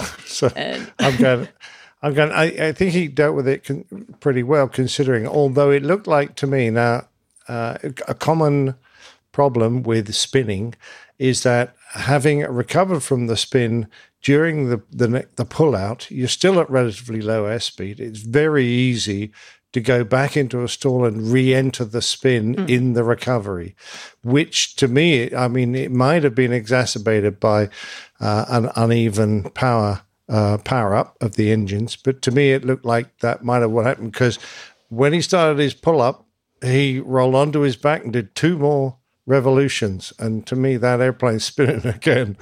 I'm sorry. So I quite understand what the pilot says. It might well have been exacerbated when he pushed the engines up, one engine pulled up before the other. Yeah. But I think he could have perhaps been a little more gentle with his pull out. I don't know. Let the airspeed increase a bit more. He had the, I don't know if he still had the flaps in at that point as well. It didn't look like he'd brought them in. No. It looked like they were still out. But anyway, scary stuff. So I think well handled, because obviously he got the airplane back and it was undamaged, which is brilliant. And it didn't hit any skydivers on the way, although when you're in a spin, it's pretty much by luck, because you can't exactly control where you're going. Yeah. Well, my other thought, though, was initially there were 5 other jumpers still in the aircraft. Those jumpers are not wearing their seatbelts at that point. Oh, no, they're going to be flying around. So hopefully everything, no mention was made of anything untoward happening there, but sounds like the airplane was thankfully okay. But they didn't say anything about the jumpers on the inside. No. I thought the bloke that secured in there. Yeah. I think the bloke that jumped out after the initial spin was quite. He was probably like, "I've had enough." That's honestly probably what the thought was in his head. I've had enough. I'm out of this airplane. Goodbye. Like, I'm gone. Yeah. This I can't say that I blame him there. Like being in a washing machine. Yes. Yeah. I've read some comments from people I know who have a lot of King Air time flying jumpers, and the consensus seems to be too many on the outside of the aircraft for too long, cause the aircraft to slow down below stall angle of attack. Well, that you talk about the fact that they don't do these kind of maneuvers in that kind of an airplane because they're really not certified to do that. This is what we call in the simulator world a first look maneuver. Yes, very good. Yes. Yeah, but you need to be aware that these things can happen if you're, conducting these types of operations, and you need to have rehearsed in your mind what you're going to do if it does happen, the very unlikely and hopefully never chance that it does. But if it does, what are your actions going to be? And those need to be, enacted. Mr. Boxes thinks balloons are safe for jumping. Balloons are safe. That's the only way I'm ever getting in a balloon is with a rig on my Yeah, jumping out of a balloon is probably a very sensible thing to do, but actually they're not, because when you jump out of an airplane, that forward speed is, if you're going to deploy your parachute, helps the parachute to deploy. I think the minimum height for jumping out of a static balloon is something like 800 feet, because it takes a long time for your parachute to deploy properly. Jumping out of a balloon. So jumping out of a balloon, a lot of different considerations. You guys are free falling out of there, so it doesn't make much difference, does it? So it's all about relative wind and airflow, right? So when you jump out of a balloon, there's initially no relative wind or airflow. So that's a consideration just for having your body in a stable position. And yes, it does affect how the parachute opens if you were to deploy in basically dead air like that. Yeah. All right. Well, that was fun. Interesting stuff. For those who are listening to the audio podcast, please make sure that you check out the show notes or the link there. Yeah, it's quite dramatic, isn't it? Yeah, video it is amazing. Very, very dramatic video. And just glad everyone is okay. Yeah, I'm glad that the airplane didn't hit one of the jumpers. All right, moving on. Dave has an ETOPS question. A quick question about ETOPS, unless you ask Rick. Well, it'd still be a quick question. It just wouldn't be a quick answer. If you're flying over the ocean and lose an engine, you can make it to an alternate airport, right? But what if you lose cabin pressure during the failure, like Southwest 1380? Does flight planning allow enough fuel to reach an alternate on one engine at flight level 100, 10,000 feet, with the extra drag of a damaged engine?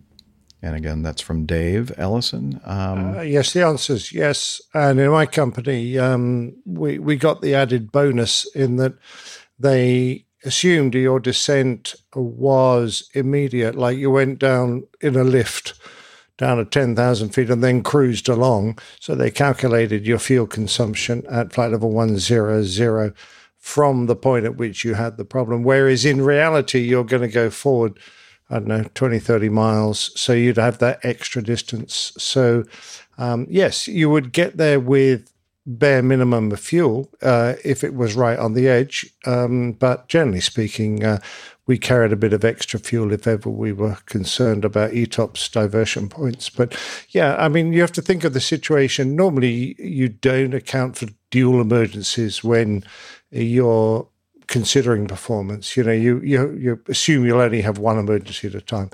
But of course, in an aircraft twin-engine airplane, it's quite likely that you could have dispatched with one pack, and that was being fed by one engine, your remaining pack, and then that engine might fail, in which case you've got no packs at all, no pressurization at all.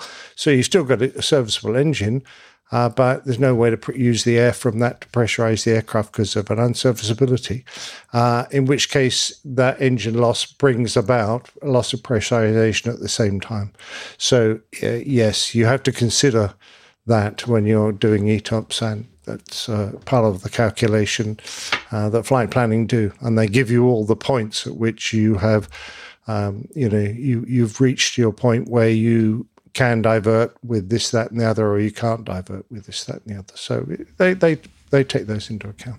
Good stuff.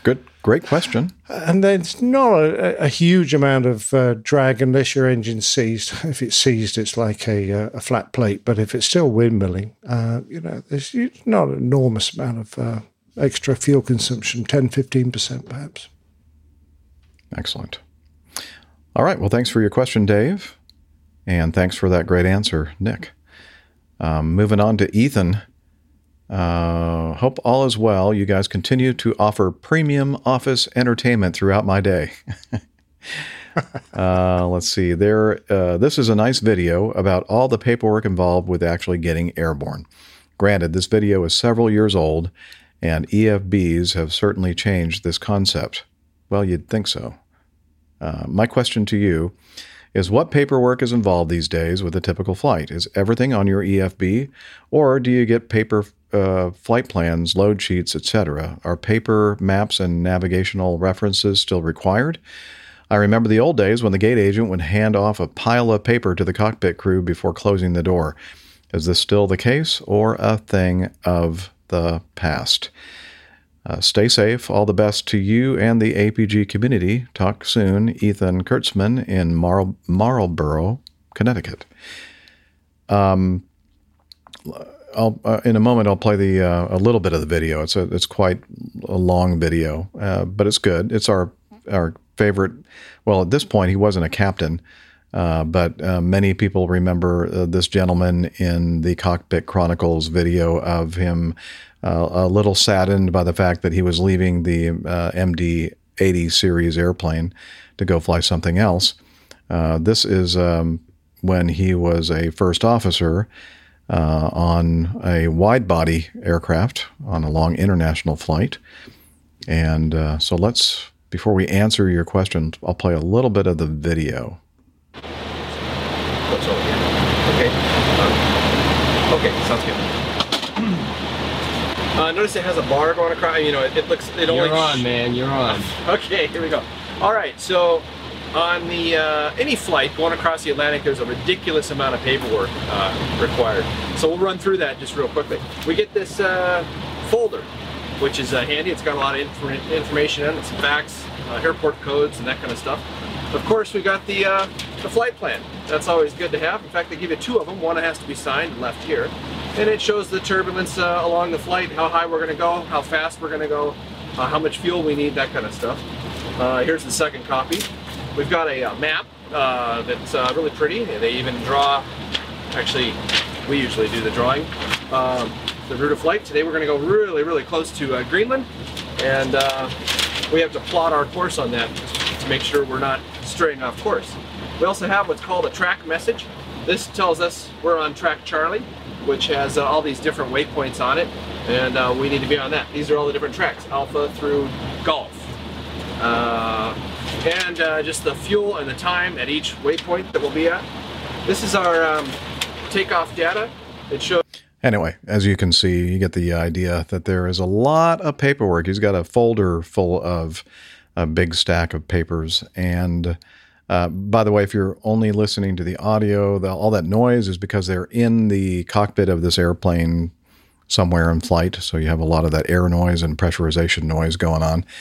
Looks to me like they've taken off yet. I could tell by the noise. Oh, I'm sorry. You said, Liz, that they haven't taken off yet? Isn't that, aren't they on the ground if you look out the window? I can see clouds.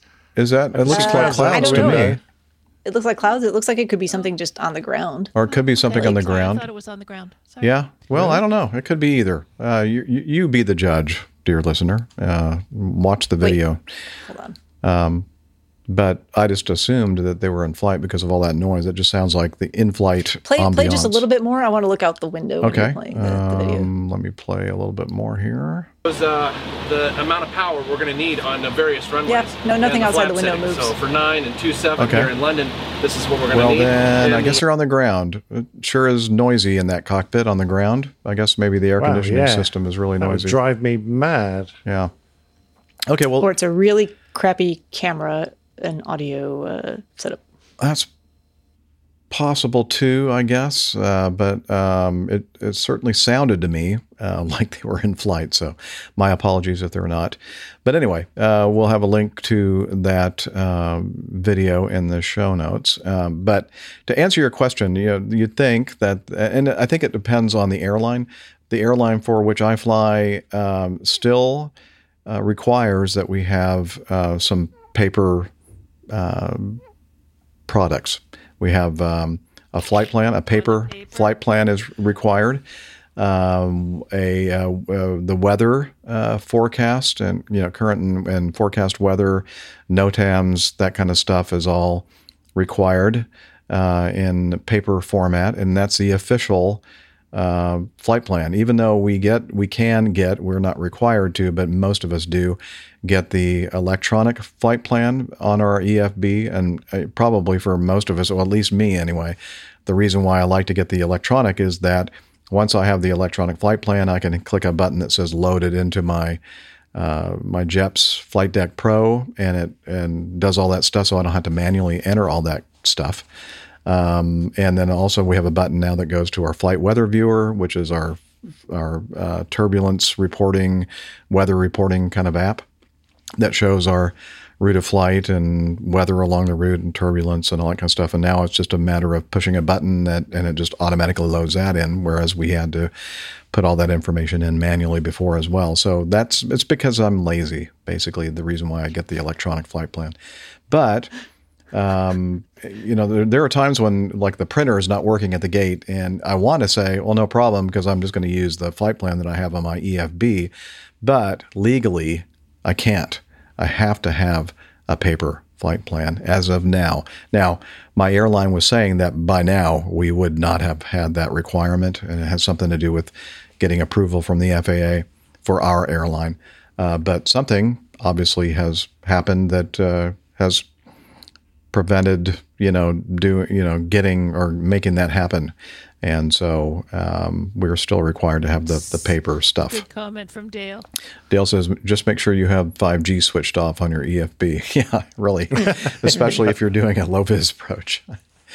But a lot of the, like the manuals that we used to have to carry with us, they're all electronic now, with very few exceptions. The logbook, obviously is still a physical thing that we have to keep with us. For a while there were a couple of the maintenance manuals that still required to be on board the aircraft, but then I guess now we've gotten the sign-off from the FAA and we don't have to have those. Or again, all that information, all those manuals are on our electronic flight bag. So, there's really no reason for us to have the paper, in my opinion, but it's still a requirement at my airline. Now, you might fly for an airline that does not have that legal requirement anymore.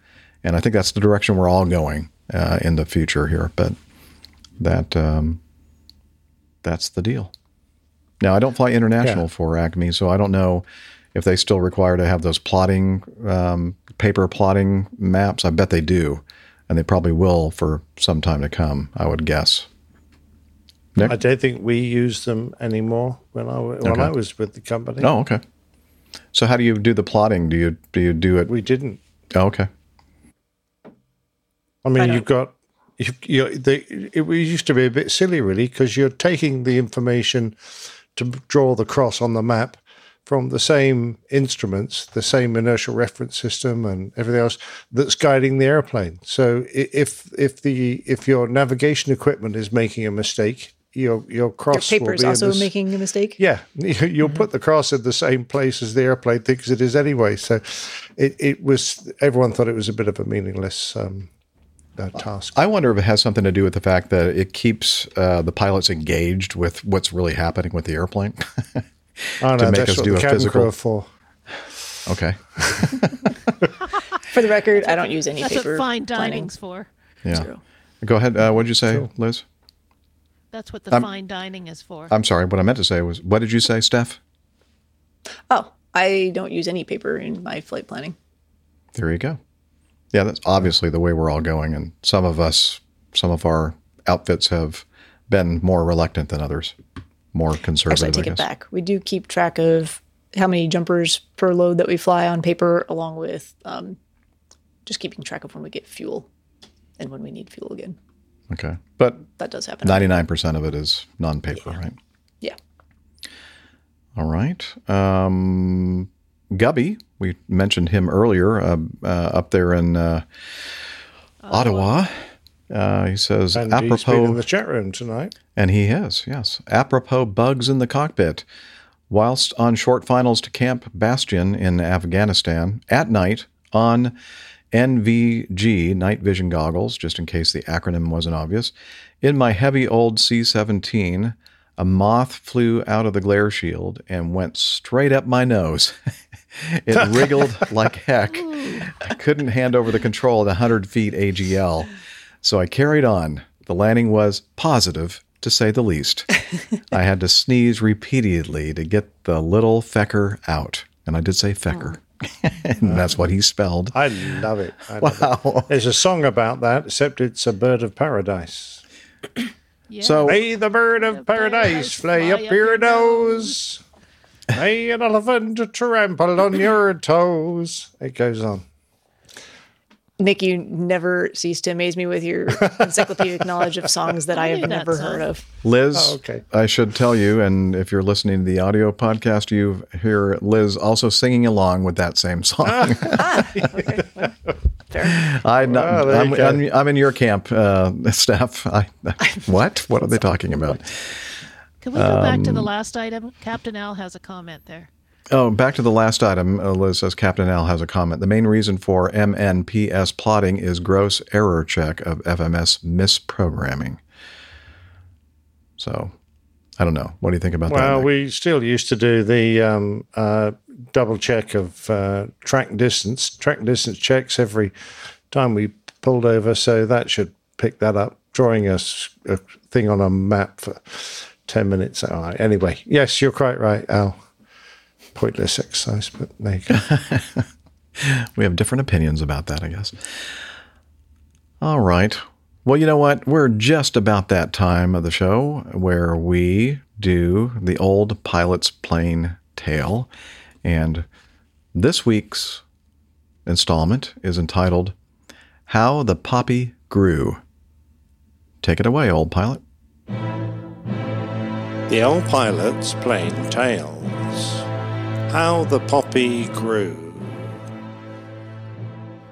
About this time of the year, I like to do a tale that turns our minds to those who gave their lives for their countries in the many conflicts that have plagued the world.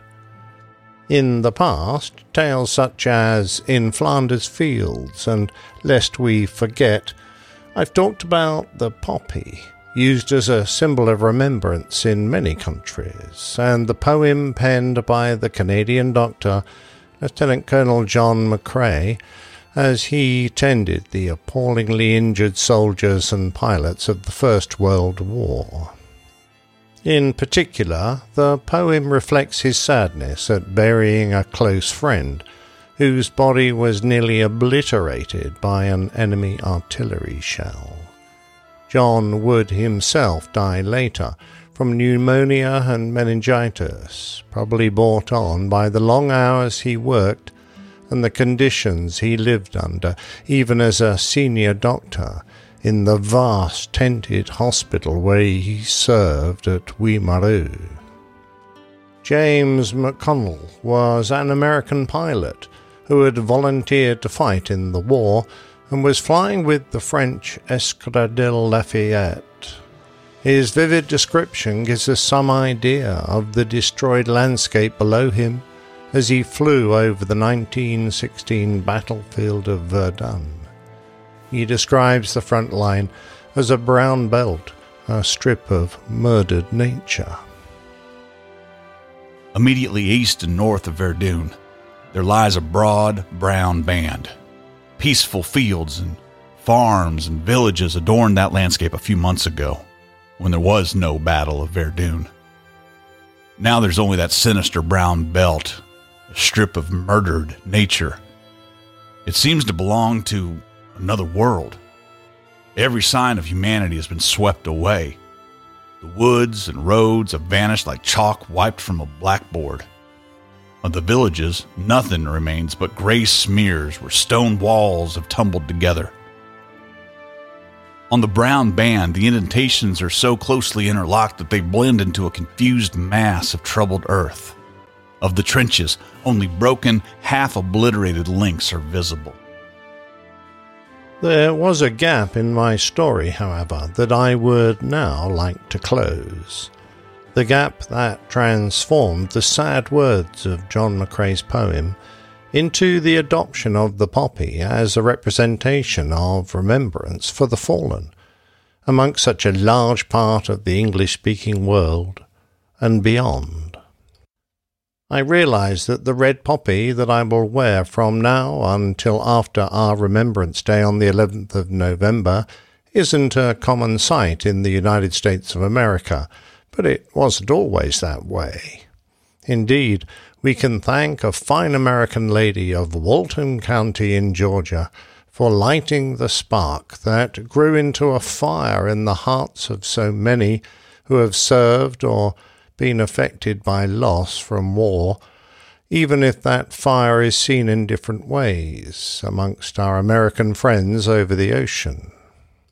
The lady in question was Moyna Bell Michael, born back in 1869 in the town of Good Hope. Part of a large family, her father was a Confederate veteran of the American Civil War and related to General Francis Marion. On her mother's side, she came from the Wise family of Virginia state governors, and although she hailed from one of the wealthy cotton plantation owners, the South had experienced economic problems with low cotton prices and high taxes. Well educated, at the age of only 15 she became a teacher in Monroe, and with the plantation gone, for a while she became the sole breadwinner for the family. She was, though, determined to continue her learning and eventually studied at the Columbia University in New York. She was in Germany when the First World War broke out in 1914, and she travelled to Rome and then back to the USA, but not before assisting around 12,000 fellow Americans seek passage back across the Atlantic. She helped to set up an American committee to work with the embassy in Rome to help fellow countrymen stranded by the conflict to gain passage home. She herself would return later on the Cunard line ship Carpathia, a ship that would become famous for coming to the rescue of survivors from the Titanic and for being torpedoed and sunk by a German U-boat in 1918. Safely back in the United States, by the time the U.S. had joined the First World War, she'd become a professor teaching at the University of Georgia, but she took a leave of absence to assist in the training of overseas Young Women's Christian Association war workers. It was while she was engaged in her war work that she first heard the poem In Flanders Fields. I've already told this story in detail, but some things are worth repeating. In Flanders Field continued McCrae's preoccupation with death and how it represents the transition between the struggle for life and the peace that follows. It is written from the point of view of the dead and speaks of their sacrifice as well as their command from beyond the grave for the living to press on. As with many of the most popular works from the First World War, it was written early in the conflict, before the romanticism of that dreadful war had turned into bitterness and disillusion for soldiers and civilians alike. When the poem was published, McCrae received many letters and telegrams praising his work, and it was republished throughout the world, becoming synonymous with the sacrifice of those who had died. It was translated into numerous languages, so many that McCrae himself quipped, "It only needs Chinese now, surely." Its appeal was nearly universal. Soldiers took encouragement from it as a statement of their duty to those who died, whilst people on the home front viewed it as defining the cause for which their brothers, sons and fathers were fighting. Back in New York, Moyna Michael was in the gloomy place in Hamilton Hall called Guermont Room, and was taking part in a YWCA conference. A young soldier had placed a journal on her desk, and when she found time to read it, she discovered a marked page which carried 2 of McCrae's poems, including In Flanders Fields. She read the poem many times.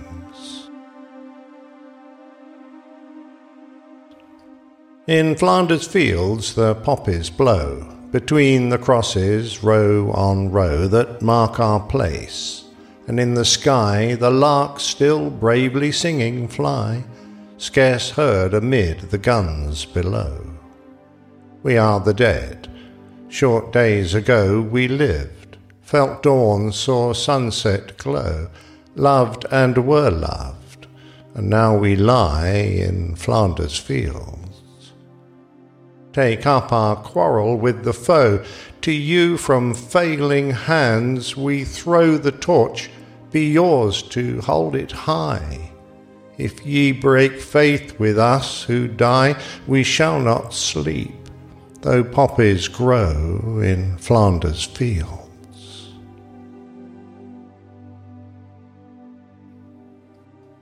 And in a moment of intense resolve she pledged, in the words of the poem, to keep the faith. She turned to the back of a used yellow envelope and hastily penned her pledge to all who had died, and to always wear a red poppy as a sign of remembrance and as an emblem of her pledge.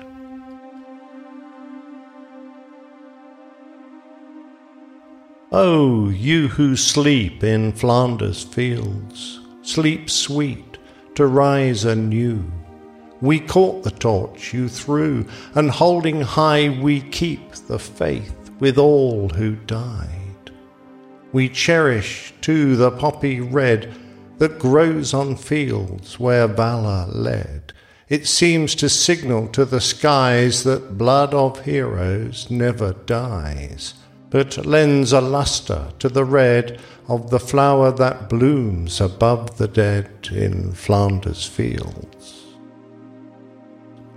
And now the torch and poppy red we wear in honour of our dead. Fear not that ye have died for naught, we'll teach the lesson that ye wrought in Flanders fields.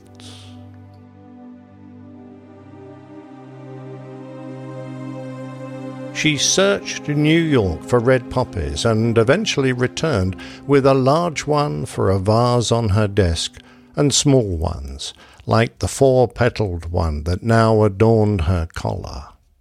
Earlier, she had met some soldiers who came by, and she had passed on Macrae's poem to them. Now they returned and begged for poppies to wear until she had no more. After the war, Moyna was back in university teaching a class of disabled servicemen, when she realized that there was a great need for support for such men, and she decided to pursue the idea of selling silk poppies as a means of raising funds for disabled veterans. In 1921, her efforts resulted in the poppy being adopted as a symbol of remembrance by the Georgias branch of the American Legion, its auxiliary, and soon after, the National American Legion.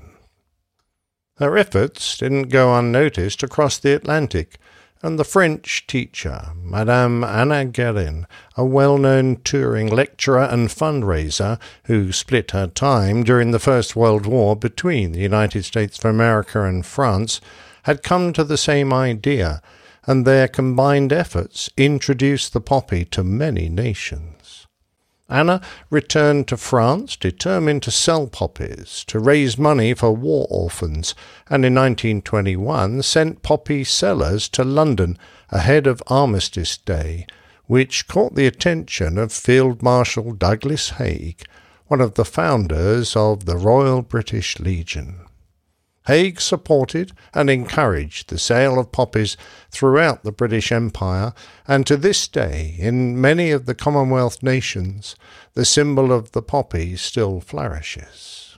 In 1922, the Disabled Society, a charity established by Major George Howson, MC, and Major Jack Cohen, both campaigners for disabled servicemen, with a generous grant from the British Legion, acquired an old collar factory on the Old Kent Road and turned it into the first poppy factory.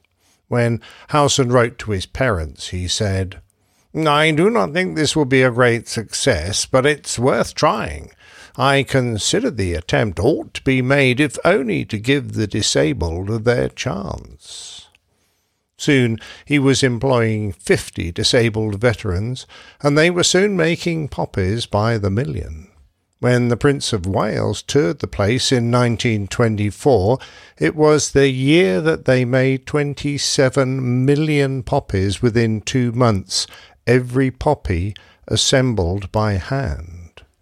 The old place became too small, so they moved to a disused brewery in Richmond, Surrey, with room to house the workforce and their families on adjacent land. To this day, the factory employs disabled veterans and disabled dependents of ex-service personnel. They employ hundreds of men and women with health conditions and impairment. The poppy factory also provides teams of regional employment consultants to work with veterans in their communities to provide career guidance, CV advice, interview coaching, opportunities with local employers, and information about funding and training resources. In Scotland, there's an equivalent charity known as Lady Haig's Poppy Factory. Nowadays, the wearing of the poppy in the United States is not common. The 11th of November is Veterans Day, a name that superseded Armistice Day to encompass more than just the First World War. It's a holiday which gives everyone a chance to honour all veterans. It's a celebration to reward them for their patriotism, love of country, and willingness to serve and sacrifice for the common good. Although the poppy isn't widely seen as a symbol, it's still recognised by the American Legion and worn by many members on National Poppy Day, the Friday before Memorial Day, towards the end of May.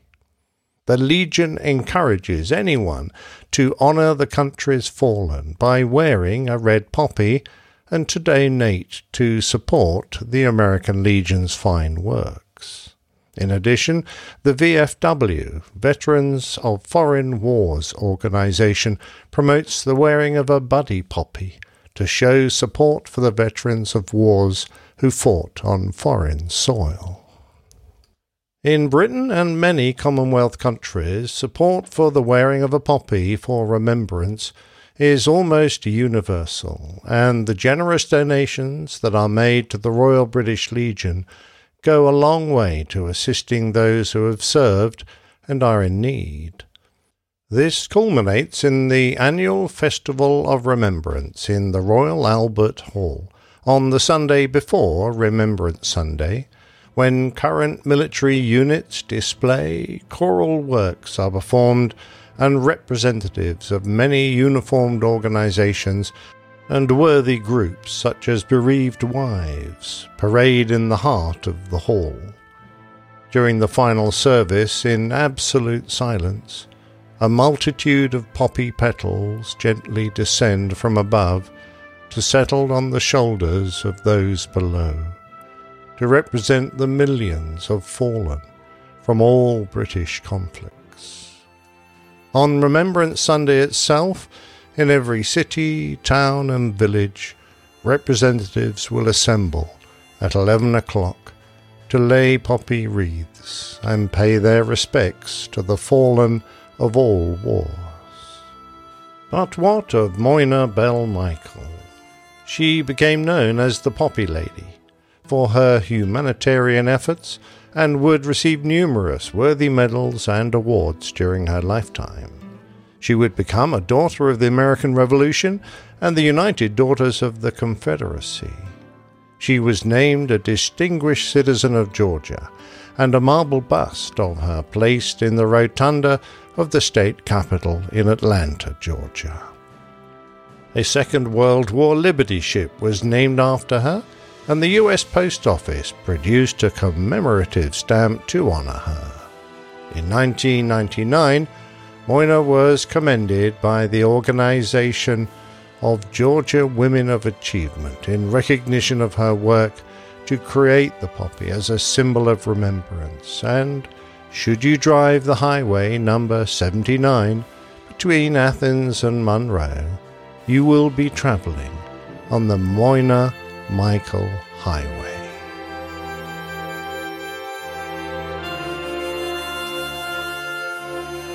How about that, Georgia? Yeah. Absolutely. Mm-hmm. Yeah, yes. And there in Atlanta, you can go and see her bust. Well, okay. I look forward to that. I'm sure you. I'm sure you must. Yeah, I'm sure you must have been to your rotunda at some point. Wait, rotunda bust? Yeah, at the state capitol. Her bust. Well, is I know. in the I'm sorry. rotunda Rotund. I'm thinking. Okay, never mind. Yes, I understand what you're saying. Uh-huh. Good man. Okay. Yes. But it came as a surprise to me to discover this fine lady was the one that made the link between the poppy and using it as a symbol for charity, good works. So great, good for her. And, she started off a fantastic movement, really, that has allowed the charities around the world to support their veterans, in many, many ways. So it's great. There was a voice I heard in there that sounded a little bit familiar to me.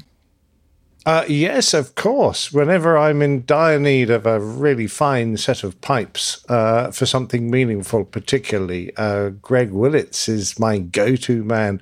And he does this for the show for no payment whatsoever. So I always love giving him a little plug if I can. So he is a fine voiceover artist, can do a multitude of accents.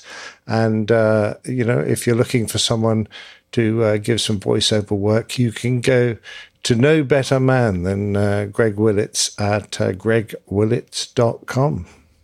Friend of the show. I'm certain of the personal friend of mine. He is great.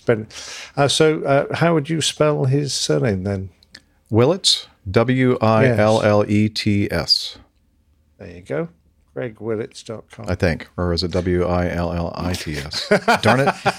Hey, Greg, in the show let notes. these friends of yours know how Let me to look spell it up your on my last name. contact list. No, I'm not really He's a sure. close friend. Well, he is a close friend. I just don't spell his name very often. Let's see. It was Greg. Yeah, okay. Oh, hey, That's I just good. had a message to let you know, to remind you to thank Greg. So Excellent. Thanks. I don't know who sent that. Yeah, that's why I mentioned it to begin with. Very kind of you. Yeah. No, I'm sorry. It's Willits. Greg Willits. I'm glad we got that sorted. Yeah. Me too. I think we've given Greg quite a sufficient plug now. Oh, yeah. We should have gone with Mike right away. The mayor of Mike SQPN and Yes. APG. Yes, he is. All right. Greg has helped me out with so many, and I always hark back to his reading of the diary of a American airman pilot who walked 80 miles across the Sahara Desert and died, and they found his diary afterwards. And Greg did such a heart-rending reading of his diary entries over that awful few days. Brought tears to my eyes. He's a very clever chap and marvelous actor. Mm-hmm. He is a very talented person. Also a long-time podcaster. He is also an author of many books, and he's a very smart man, a very creative man, an artist, and all that kind of stuff. But he and his wife do and have been doing for quite some time a wonderful podcast called Adventures in Imperfect Living. And anyway, so check out. Yeah, how he finds the time to help me out on my little tales, I do not know. But thanks, He's just Greg. a very efficient, productive worker. For sure. And by the way, I didn't use the last one because there was a little audio glitch. I used the one before, which was great. Oh, okay. I don't know what that means, but thank you. It was a code. Okay. Let's continue on with some more feedback here.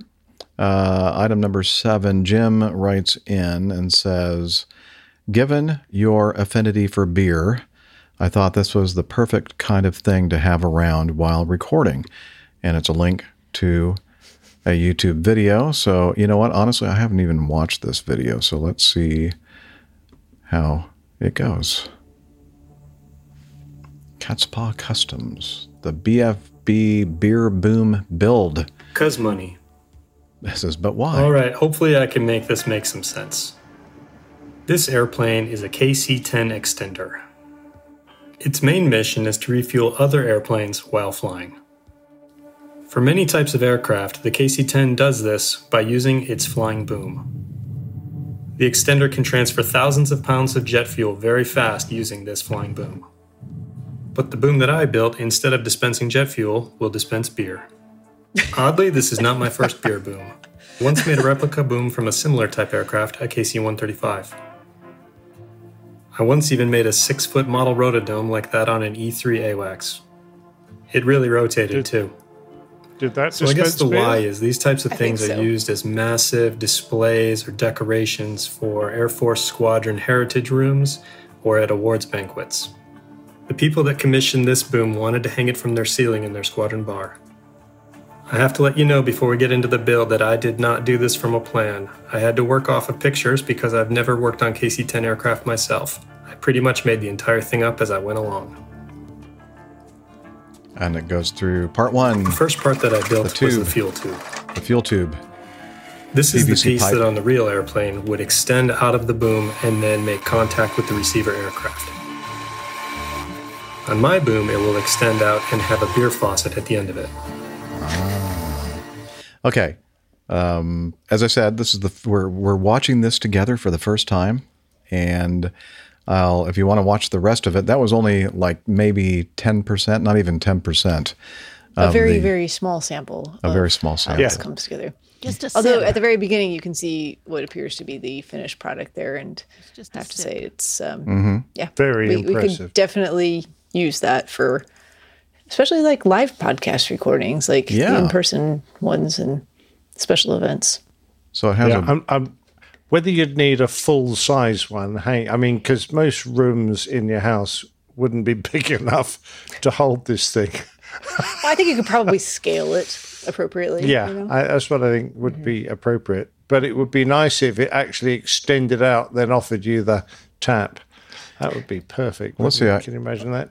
I fast forwarded toward the end there where I can see the beer faucet, the beer tap at the end of it. Let me hit play, see what happens. Hope you enjoyed watching the Oh, construction. I was hoping that it was going to be in use. Points. Bless the Okay. No, I don't remember seeing one of him actually pouring a beer out of it. Oh. So, Well, how do we know How it do works? we know it really works? Yeah.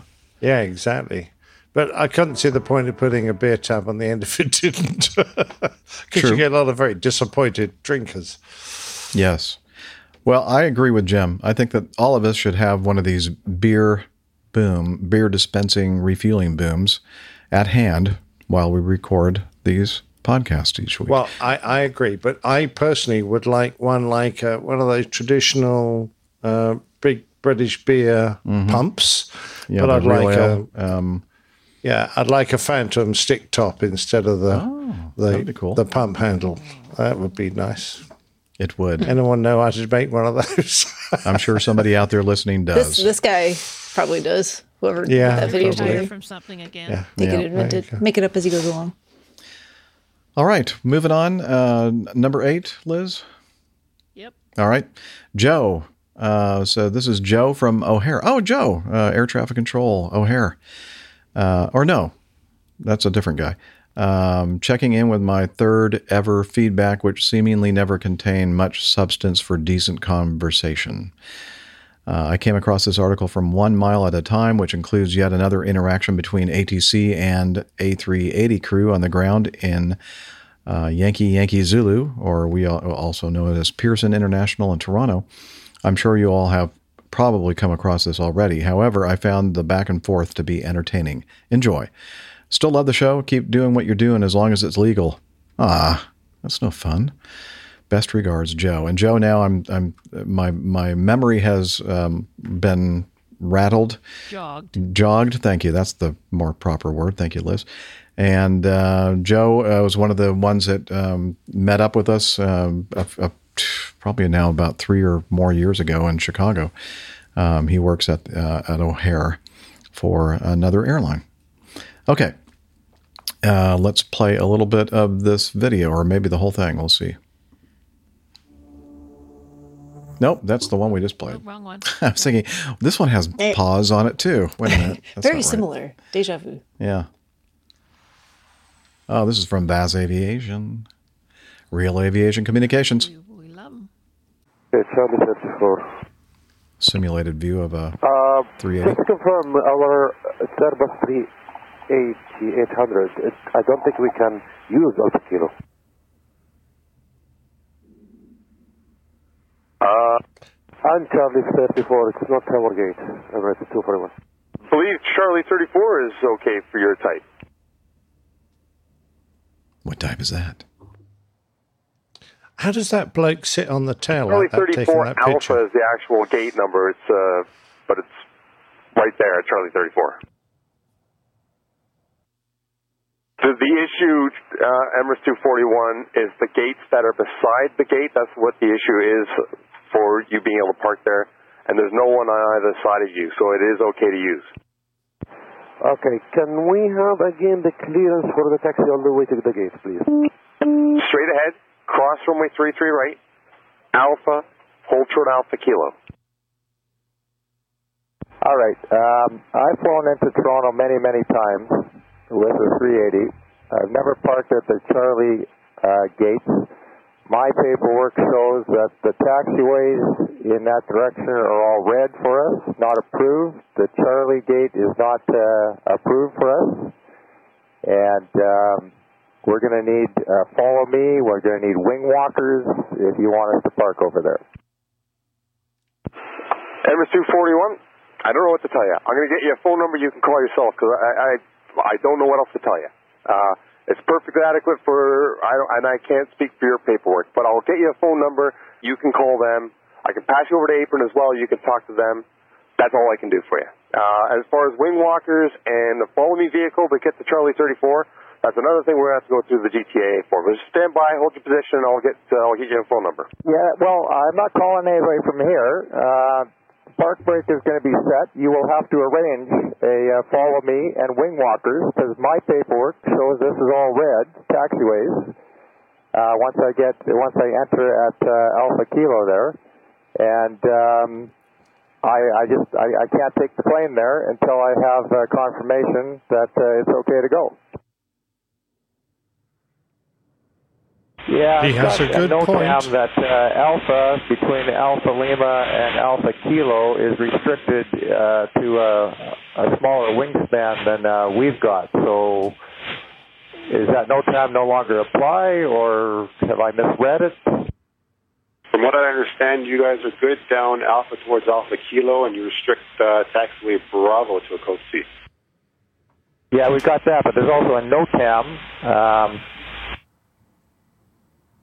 Oh, sorry, we've misread the time. I apologize. Hello, it's Emirates 241 Super. Emirates 241 Super, April. Okay, we have been told to enter Alpha Kilo and then go to Charlie 34. All our paperwork has red taxiways to the left of Alpha Kilo, and Charlie 34 is a red restricted gate for this aircraft. We have no guidance. So if you want us to park there, we're going to need a wing walkers for the aircraft, I suppose. Emirates 241 Super, that has already been arranged. You will be parking on Charlie 34 Alpha, which is a 380 only gate. And I do have safety officers and wing walkers readily available. And if you need a follow me vehicle, I can have that arranged as well. Well, follow me I probably don't need, but I will need the wing walkers. And, yeah, I guess we'll have to talk to our company about changing some paperwork because everything I've got says that's not approved for 380. But, okay, just confirm you'd like us to continue along Alpha, enter at Alpha Kilo, and then you will have somebody to guide us in watching our wings to the gate. That is correct. You can continue down Alpha in Alpha Kilo, and I do have safety officers on the corridors ready for you to arrive there. Very good. Understood. Thank you. As I said, I've been to Toronto many times. It's the first time I've ever parked here, so sorry for the confusion, but we just got to be careful what we do with this big bird. No, absolutely. We understand. And I guess today is day one for us as well to have you guys over there, and I think they're just doing it because of congestion for international arrivals. Okay, that's fine. We're on our way. See, they all loved each other. A happy ending. Crunch. So this video that we're watching here, it's not the typical VAS Aviation with the radar display. It's kind of a sim. Yeah, it's a nice version video. Nice. Yeah, it's very like nice. Flight sim, or something Flight similar. sim view of Emirates A380 taxiing. Actually, mostly stopped while they argue or discuss. It was all very polite discussion. Yeah, it was, discourse, I would say. actually. It's Canadian. Yeah. Well, Stefan Stefan. has, experienced this in various places, and even I've experienced it frequently in JFK with the 340-600, because it's such a long airplane that you can't go around tight corners because you drag your main wheels through the grass. They don't, they just won't make the turn. And we used to frequently be asked to go down taxiways and make corners that we, on our taxi maps, had them marked out as not suitable for our type. So, we'd end up in these sort of arguments, but the ground controllers at JFK were not nearly as accommodating. No, they're not quite as polite. As they are at Toronto. They're nice, polite Canadians. Yes. But being polite like this is not as fun as listening to the very abrasive controllers and communications at Kennedy. Exactly. Anyway, well, thank you, Joe. All's well that ends well. Yep, all's well that ends well. Thank you, Joe, for sending that in. Very, very entertaining. Okay, and as I said, it was the first time that anybody had ever put a 380 over there, apparently. There was a new thing for the controllers as well, so a lot of confusion there. But they worked it out. They should have briefed the captain before he got airborne. That would have been a good idea. Yeah. But I guess the airport would have to brief all potential A380 operators coming into Toronto that they were going to put them on that gate so that they could then have it changed on their... Well, Liz is saying that there's just one A380 operator that flies into Toronto. Happens to be Emirates. Quick phone call to... Yeah. Hey, we changed this. To UAE, don't be surprised. Yeah. It's all good. Yeah, we got it worked tell out. your captain. I've mentioned it on the show before, but I remember going into Oklahoma City one time, several years back. Just happened to be the first day that they were opening the new terminal or the new concourse and our new gates. And I was just bebopping over to where we always parked. And then, where are you going, Delta? Where are you going, Acme? Delta was another flight that was out on the airport having confusion as well. Yeah, sorry, Delta, didn't mean you. Not you. I mean Acme. And I said, well, I'm going to a gate. And he goes, today is the opening of this new gate, gate 22 or whatever it was. I went, huh? Stop. Okay. All right. Looks like there are people standing over there waiting for us. Okay, let's go over there. Yeah, they've got banners and flags. They did. No, they didn't. Well, in the inside, they had actually a ribbon cutting ceremony. Like, it was a big deal. Oh, and my God. I'm thinking, it would have been nice. Told you. It would have been nice if there was some note. A little comment, some remark. A comment on the flight plan or something. Hey, by the way, the gate that you've been going to for the last decade or more, we're not going there anymore. I love it. I know. It was like, so come on. Somebody call me up or something. The people who need to know are always the last to I know. It seems like. Yeah. That's not the last. And I love the way the air traffickers seem to think we have telephones on the flight deck. I mean, we'll give you. You can just call them. Yeah, I used to go. There are people sitting 10 feet behind me with telephones, but I haven't got one. What do you think I am? That's what the Bluetooth function on your headset is for. Yes. There you go. What do you think, Liz? Keep going in order? Just keep going, I think. Yeah, all right. They're all good. Number 9, Keith sends us this. Good morning, APGers. Well, Might be morning where you are, but not where most of us are. This is Keith from Little Rock, back from our 18-hour nonstop to and back from JFK, Singapore to Phuket. I ran out of new APG shows to listen to. Wow. Okay, so I went back to hear episode 483, Defending Our Honor.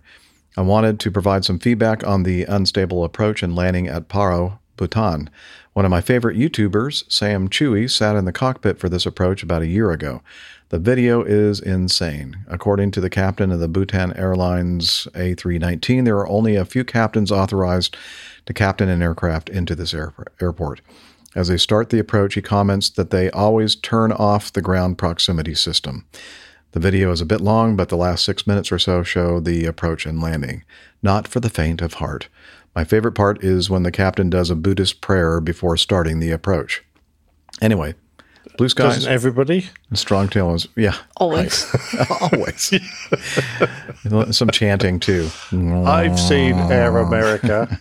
I want the guy coming around my airplane, blessing it. All right, well, so I'm going to... You remember that bit in Air America? No, I don't. It's been a okay. very, very long time since I've seen that movie. I don't remember really much of it at all. I guess I need to go back and watch it again. You do. You do. Especially the bit where the Buddhist monk comes around and blesses this bloke's airplane before he goes off. As long as they're not throwing coins in the engine for good luck. That's not good. All right, I'm going to play this video. I'm going to fast forward it to somewhere near the end where they're actually flying this approach. So here we go. Add to stream. I'm going to fly Bhutan Airline A319, fly to Paro. Okay, so there's some stuff, some more stuff. They're flying now. Eating. Kit Kat bar. What? Yeah, Is I love that a it. Kit Kat bar? Mountains, more mountains, mountains. I missed the dangerous mountains. I'm going backwards Very now. I want to find the dangerous Kit Kat bar. Mount Everest. Okay. Going back to where I think approximately this approach Before they starts. crash. Before they crash. Have nice little music in the background too. I wonder if that's in the cockpit as well. Inspiring. It is. You need it. It's necessary. Whoa. Okay, they're going through Well, this he's valley. not pointing at the runway yet. Let me assure you of that. Well, I don't see the runway yet. Nope, we That's can't see the runway yet.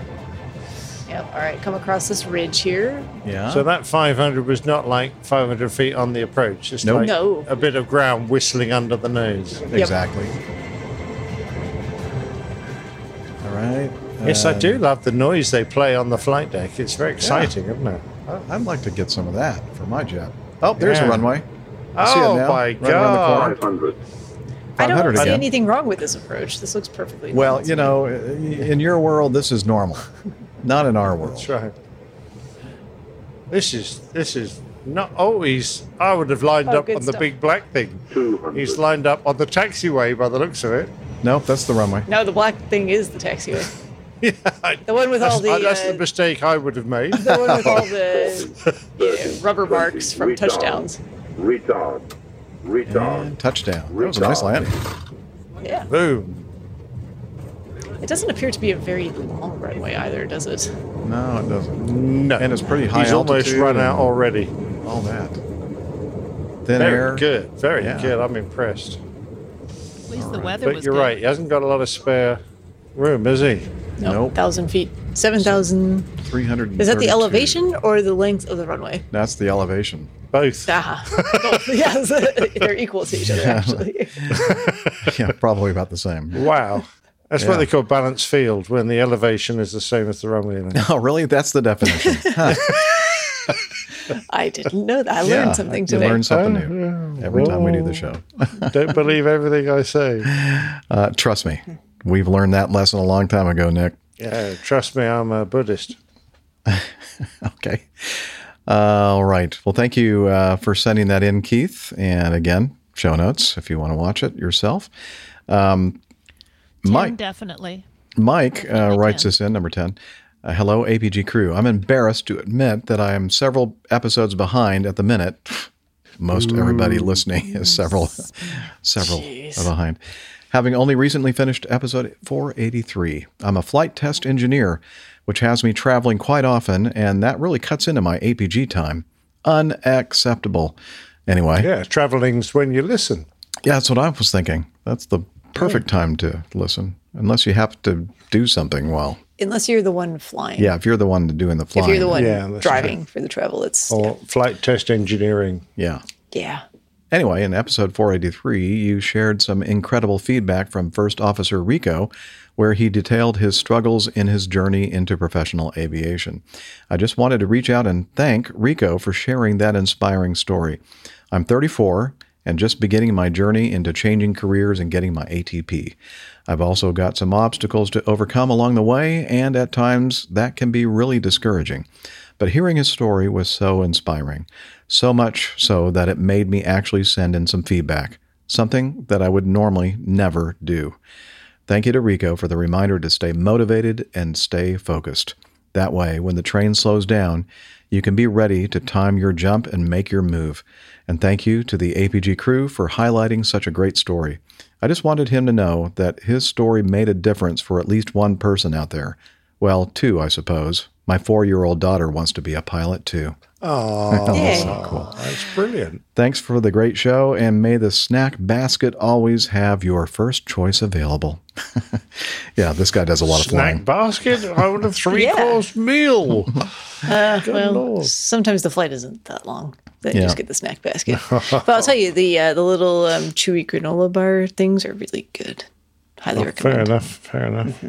How do you spell Mike's, pronounce Mike's surname? Mike Grzelecki. Grzelecki, I'm thinking? I don't know. Mike, let me know. Grzelecki? Grzelecki? Very nice. That sounds a good attempt. Somebody who lives in the Chicago area probably should be able to, or has lived. Nice to see up there. he A lot of hails those from kind the of names. land of full names. Yes, he is from the land of full names, but I guess those opposing guys are okay too. Yeah, they are. Well, in small doses. It's a weird thing. When you find yourself inside the triad, you just have to revert to initials and Yeah. phonetic Fair alphabet. enough. Yeah. fair So I enough. guess this is Mike Golf, right? Well, if you're going to write some feedback, Mike, that's really nice feedback to send in, actually. It really is. Because Actually, go ahead, sorry. No, I was just going to say, I think we all appreciated Rico's story. It was absolutely brilliant. I just liked his analogy of staying motivated and focused so that when the train slows down, you can be ready to time your jump and make your move. That was just a really nice way to put it. I can picture someone going, "Here's my stop." That's jumping it. off the train. Yep. The control room Right, just right. informed me that she has connected these two gentlemen, Mike and nice. Rico. Oh, Liz, doing a fantastic All job that in the stuff background there. behind the scenes. As always. Thank you very much, Liz, for doing that. Jeff, I would say 12 and 13 for sure. Okay. 12 and 13. Getting some direction from the control room. She wants us to do 12 and 13 for sure. So let's move to item 12. So I got to do a little setup here first before Tim Van Ram in the chat room is just telling us that opposing bases have a tiny one. Yeah.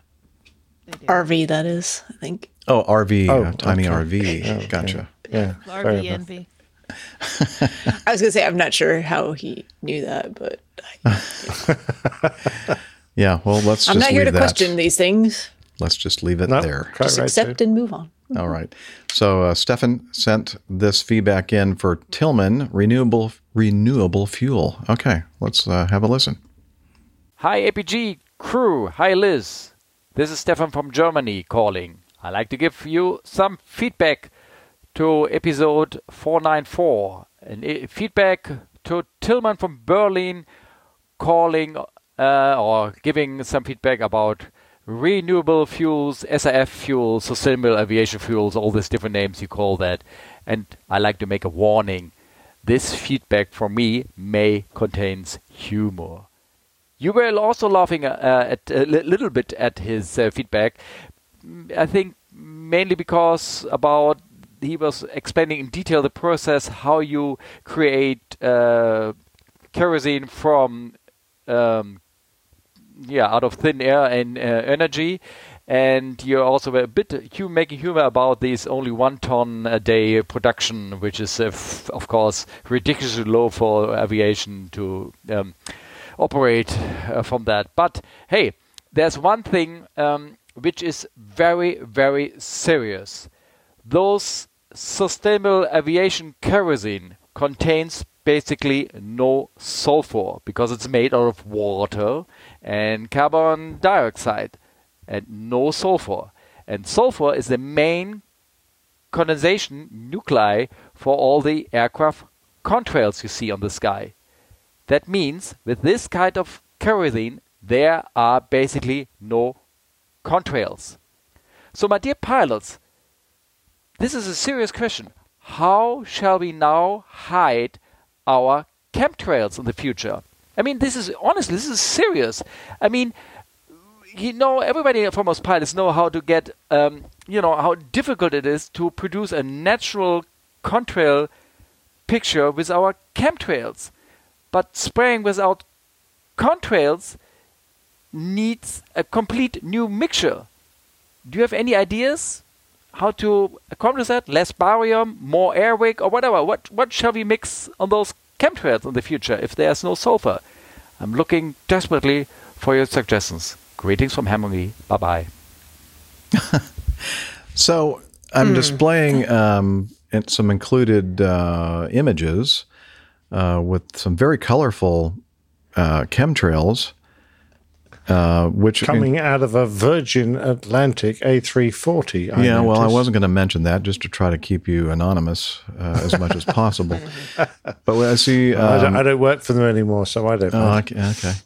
I see adrenaline, spider eggs, Cirrostratus extract, ordinary washing detergent. Yep. And other colorings and preservatives. Colorings and preservatives. And wow, airwick. I think he's trying to cook up a contrail that they can hide what's their the chewy candium? Chewy candium. I love that. I love that element. But now I like styrofoam flakes, to be honest. I'm a little confused, very difficult to digest. Honestly, I'm confused because I thought getting to the point where we can make those chemtrails invisible is the goal, right? So that people don't know we're doing it. Well, that would be ideal. But if you make, I thought that was at a classification level well beyond this podcast. Are you sure you're allowed to say that? No, probably not. I'll have to edit it in post. Yeah, you probably will. Or you're going to get some guys in black sunglasses visiting your door. Mind you, now you've moved up into the mountains. They may take some time to find you. Don't tell them where I am. Oh, man.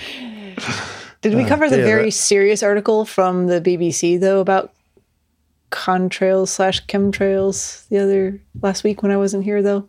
We had one about reducing the amount of contrails because they enhance global warming. Yes. We did? That's what I was thinking of. Was I there? Yes, we did.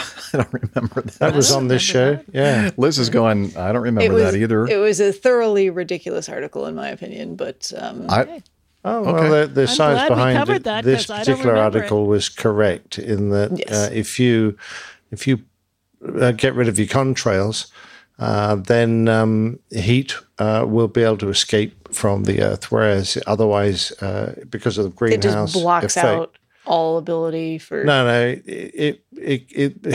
sun rays can come through, but when they try and escape, when the heat changes frequency after reflecting, reflected heat changes frequency, it bounces back off clouds and contrails and stays in the atmosphere and enhances global warming. I think the science is correct. But whether it has the ridiculous bit was about how to fly around and not fly and not create contrails. Yes, that was the ridiculous, bit. Yeah, like with teaching pilots. We need to teach pilots how to change smoothly. Yes. So the science is more or less correct, but whoever it was writing it seemed to think pilots were imbeciles and didn't know how to change altitude. Okay, this is something that was quite some time ago that we covered. I read it quite recently. Yeah. We may not have done it. Actually, maybe we didn't cover it. We'll have to. It may have been something that I just saw in Twitter. That's possible because Liz and I are still going, huh? What is he talking about? Okay. I don't know. Well, Nick and I read it anyway. Okay, so well, maybe you maybe should read the BBC. Next time you think it was something we should cover on the show, like put it in Evernote. let the rest of us. I assumed we had covered it on the show. But I don't think so. I'm going like, Well, you don't know for sure. Well, I don't know. Last Liz. All right. I don't think so. Liz is saying no, nope, then nothing we there. definitely didn't do it. That's okay, fair enough. Liz, stick it in for next week. Well, okay. Well, let's move 13. on with this, 13. and I think this is going to be our last one. Yeah. From number 13 from Tim. Hello to all the crew. Just writing in to give a not so interesting update to my journey. Oh, come on, Tim. We'll be the judge of that. Last time I sent feedback was to get your opinion on my being able to obtain a third-class medical with my history of depression. True to form, y'all shirked responsibility and said, go talk to an AME. Seriously. Darn right we did. Seriously, I did appreciate the thoughts each of you shared on it, and Captain Nick for sharing some of his personal story. So I finally bit the bullet and have scheduled my medical with an examiner in OKC, since I'll be out there in December to visit some friends and do a magic show anyway. Not to mention, it's half the cost of seeing one in Arkansas. I'm in the process now of gathering up all my medical records and getting all that ready for him. He did say that due to my previous attempt, that it automatically has to be deferred to the FAA, but he didn't think it would be denied. But there was a 50-50 chance I may have to get a neuropsych eval. So we'll see how that goes, and I'll keep y'all updated as more happens. Maybe my story can encourage someone else who is dealing with the same questions. If what you want is the PPL, then why not go for it and make the FAA make that decision? Don't make it for them by never trying and then wondering if you could have gotten it. True, it'll suck if they turn me down, but at least then I've done my part. And it's their fault that I don't get the PPL, not mine. Weird way of looking at it, but I'd rather go that route than wonder, what if? Oh, I hope it doesn't offend anyone in the crew, but I think my best bet is not to tell them I listen to APG, especially if I have to meet with a psychologist. Just trying to improve my chances. We don't blame you at all, Tim. Very sensible. Yeah. Very sensible. If you describe it as a podcast, you might get away with it. If you just say you keep hearing voices in your head, then yeah, that might be a your problem. Imaginary friends in your phone. That would not work very well. Yeah. Well, Yenzo, thanks for each podcast and best wishes. Be safe. Best wishes to you, Tim, in Arkansas, going to OKC, Oklahoma City. Actually, that's a very interesting update. Yeah. You know, that you've actually talked with the AME there and they think there's a reasonable chance. So, yeah, that is good. Yeah. Absolutely. Very positive. So you're saying there's a chance. So what you're saying is there's a chance. But I agree, Tim. Nothing ventured, nothing gained, right? Yeah. Nope. Like you got to take, Then living your this life is the first wondering. step. So we trust it'll go well. Yeah. Please do update us, whether it's a positive or negative update. We because we care for you and about you, and all of us do. So we're one big, giant, happy family. Well, maybe not always so happy, but mostly. Anyway. I'm happy. All right. Well, good. Me too. I'm happy that the show's over. And this is where we talk about, or someone does, I do, the website, airlinepilotguy.com. And there you'll see all kinds of stuff. Let's see if I can find the little thing that we can put up there, like this right here. The latest aviation news and answers to your questions. And that's where you can find all the podcasts and plane tales and information about the crew and the community and the coffee fund. We have merch, and we have the APG library and ways to contact us and the community calendar and much, much more. So check it out, airlinepilotguy.com. And, of course, in this day and time, you got to be on the social medias. So everyone's Steph on is. The social medias. I know. Who isn't? Come Everybody. on. All right. If they're not, they're probably not listening to our show. I will say. Probably shouldn't be. But if for some reason you're not, and you are, and you don't know where to find us, you could try Facebook. Oh, wait, nope. Sorry. I was trying to go with what Liz was putting up there, but that's what I get for There we go. Facebook.com/airline pilot guy. That's one way you can interact with us in the community. You could also head over to Twitter. We are at APG Crew, and you can find all of our individual Twitter handles pinned to the top of that page. We're also on Instagram, also APG Crew there as well. But if you really want the deep dive, the behind the scenes, where all the cool kids hang, that's on Slack. And I'm going to let Hillel tell you about Slack. Bunch of slackers over there on Slack. Oh, well, I hear the shower again. Let me, hang on. Says, Hillel, do you have time for Slack? Okay, but I'm dripping wet. I know. Come on over here. Got plenty of towels in that bathroom here at this Marriott in Columbia. Come over here, sit down, and tell us about Slack. APG listeners, please join us on our Slack team. Slack is a communication, coordination, and sharing platform that works on your mobile, laptop, or browser. On Slack, we share news and ideas. We suggest episode and Plain Tales topics.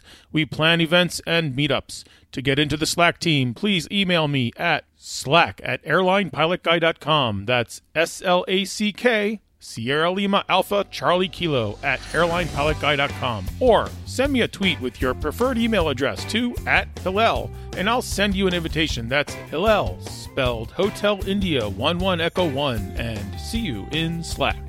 All right, thank you very much, Hillel. We can always count on you telling us about... Where's the soap? Yes, it does, doesn't it? It's in there in the soap dish, I think. Anyway. That guy's some soap. Yeah, I got your soap right here. All right. Well, thanks, Hillel. And also a big thank you to our control room person, producer, director, Liz Piper. Thank you, Liz. Great She's awesome. tail. Yes. He does a lot behind the scenes. And also, don't forget... Not anymore. Well, we'll change that, Liz. We'll change that. I do need... I don't know what I was thinking, trying to do all this on my own. Let's see. Don't forget, in a month from now, when we're recording on the 3rd of November, is our 500th episode. I'm trying to talk, and you keep talking to me and messing me up. Keep doing it, Liz. Keep doing it. Chatter away. I have a hard enough time, focusing on what I'm trying to say, and with you saying things in my ear, I can't do it. Anyway, man, you would not survive on PTUK. I know. Again, that's a very professional show, not like this. Anyway, don't forget, we have our 500th episode coming up, a recording and celebration. If you want to join us in real time, in real life, we have that one going on over there in the UK and at the Farnborough Fast Museum. And we have... Free beer. Pardon? Bring beer? Okay. Free beer. Free beer. Oh, nice. Well, there you go. Definitely get your submissions in. So okay. Absolutely. And we have something similar going on. It's not going to be quite as nice, apparently. I don't know that we'll have free beer. But maybe. We'll have one free drink for everybody that attends, and then after that, you're on your own. And bring some to share. Yeah. We're going to be at the Renaissance Concourse Hotel right there at the ATL, and we can watch airplanes and drink beer and eat fancy food. Ignore the crew.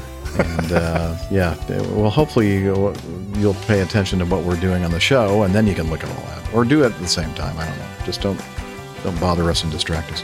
Anyway, don't get in the way. So I'll in the link in the show notes for this show and the last show, I have a link to book your room if you'd like to stay the night at the hotel at the Renaissance Concourse. We have a special room rate, and that is about all I can think of. So until next time, wishing you all clear skies, unlimited visibility, and tailwinds. Take care, and God bless. Cheers, y'all. Bye, everybody. Yeah, he's up in the sky. It's the airline pilot guy. Meep, meep. Good day.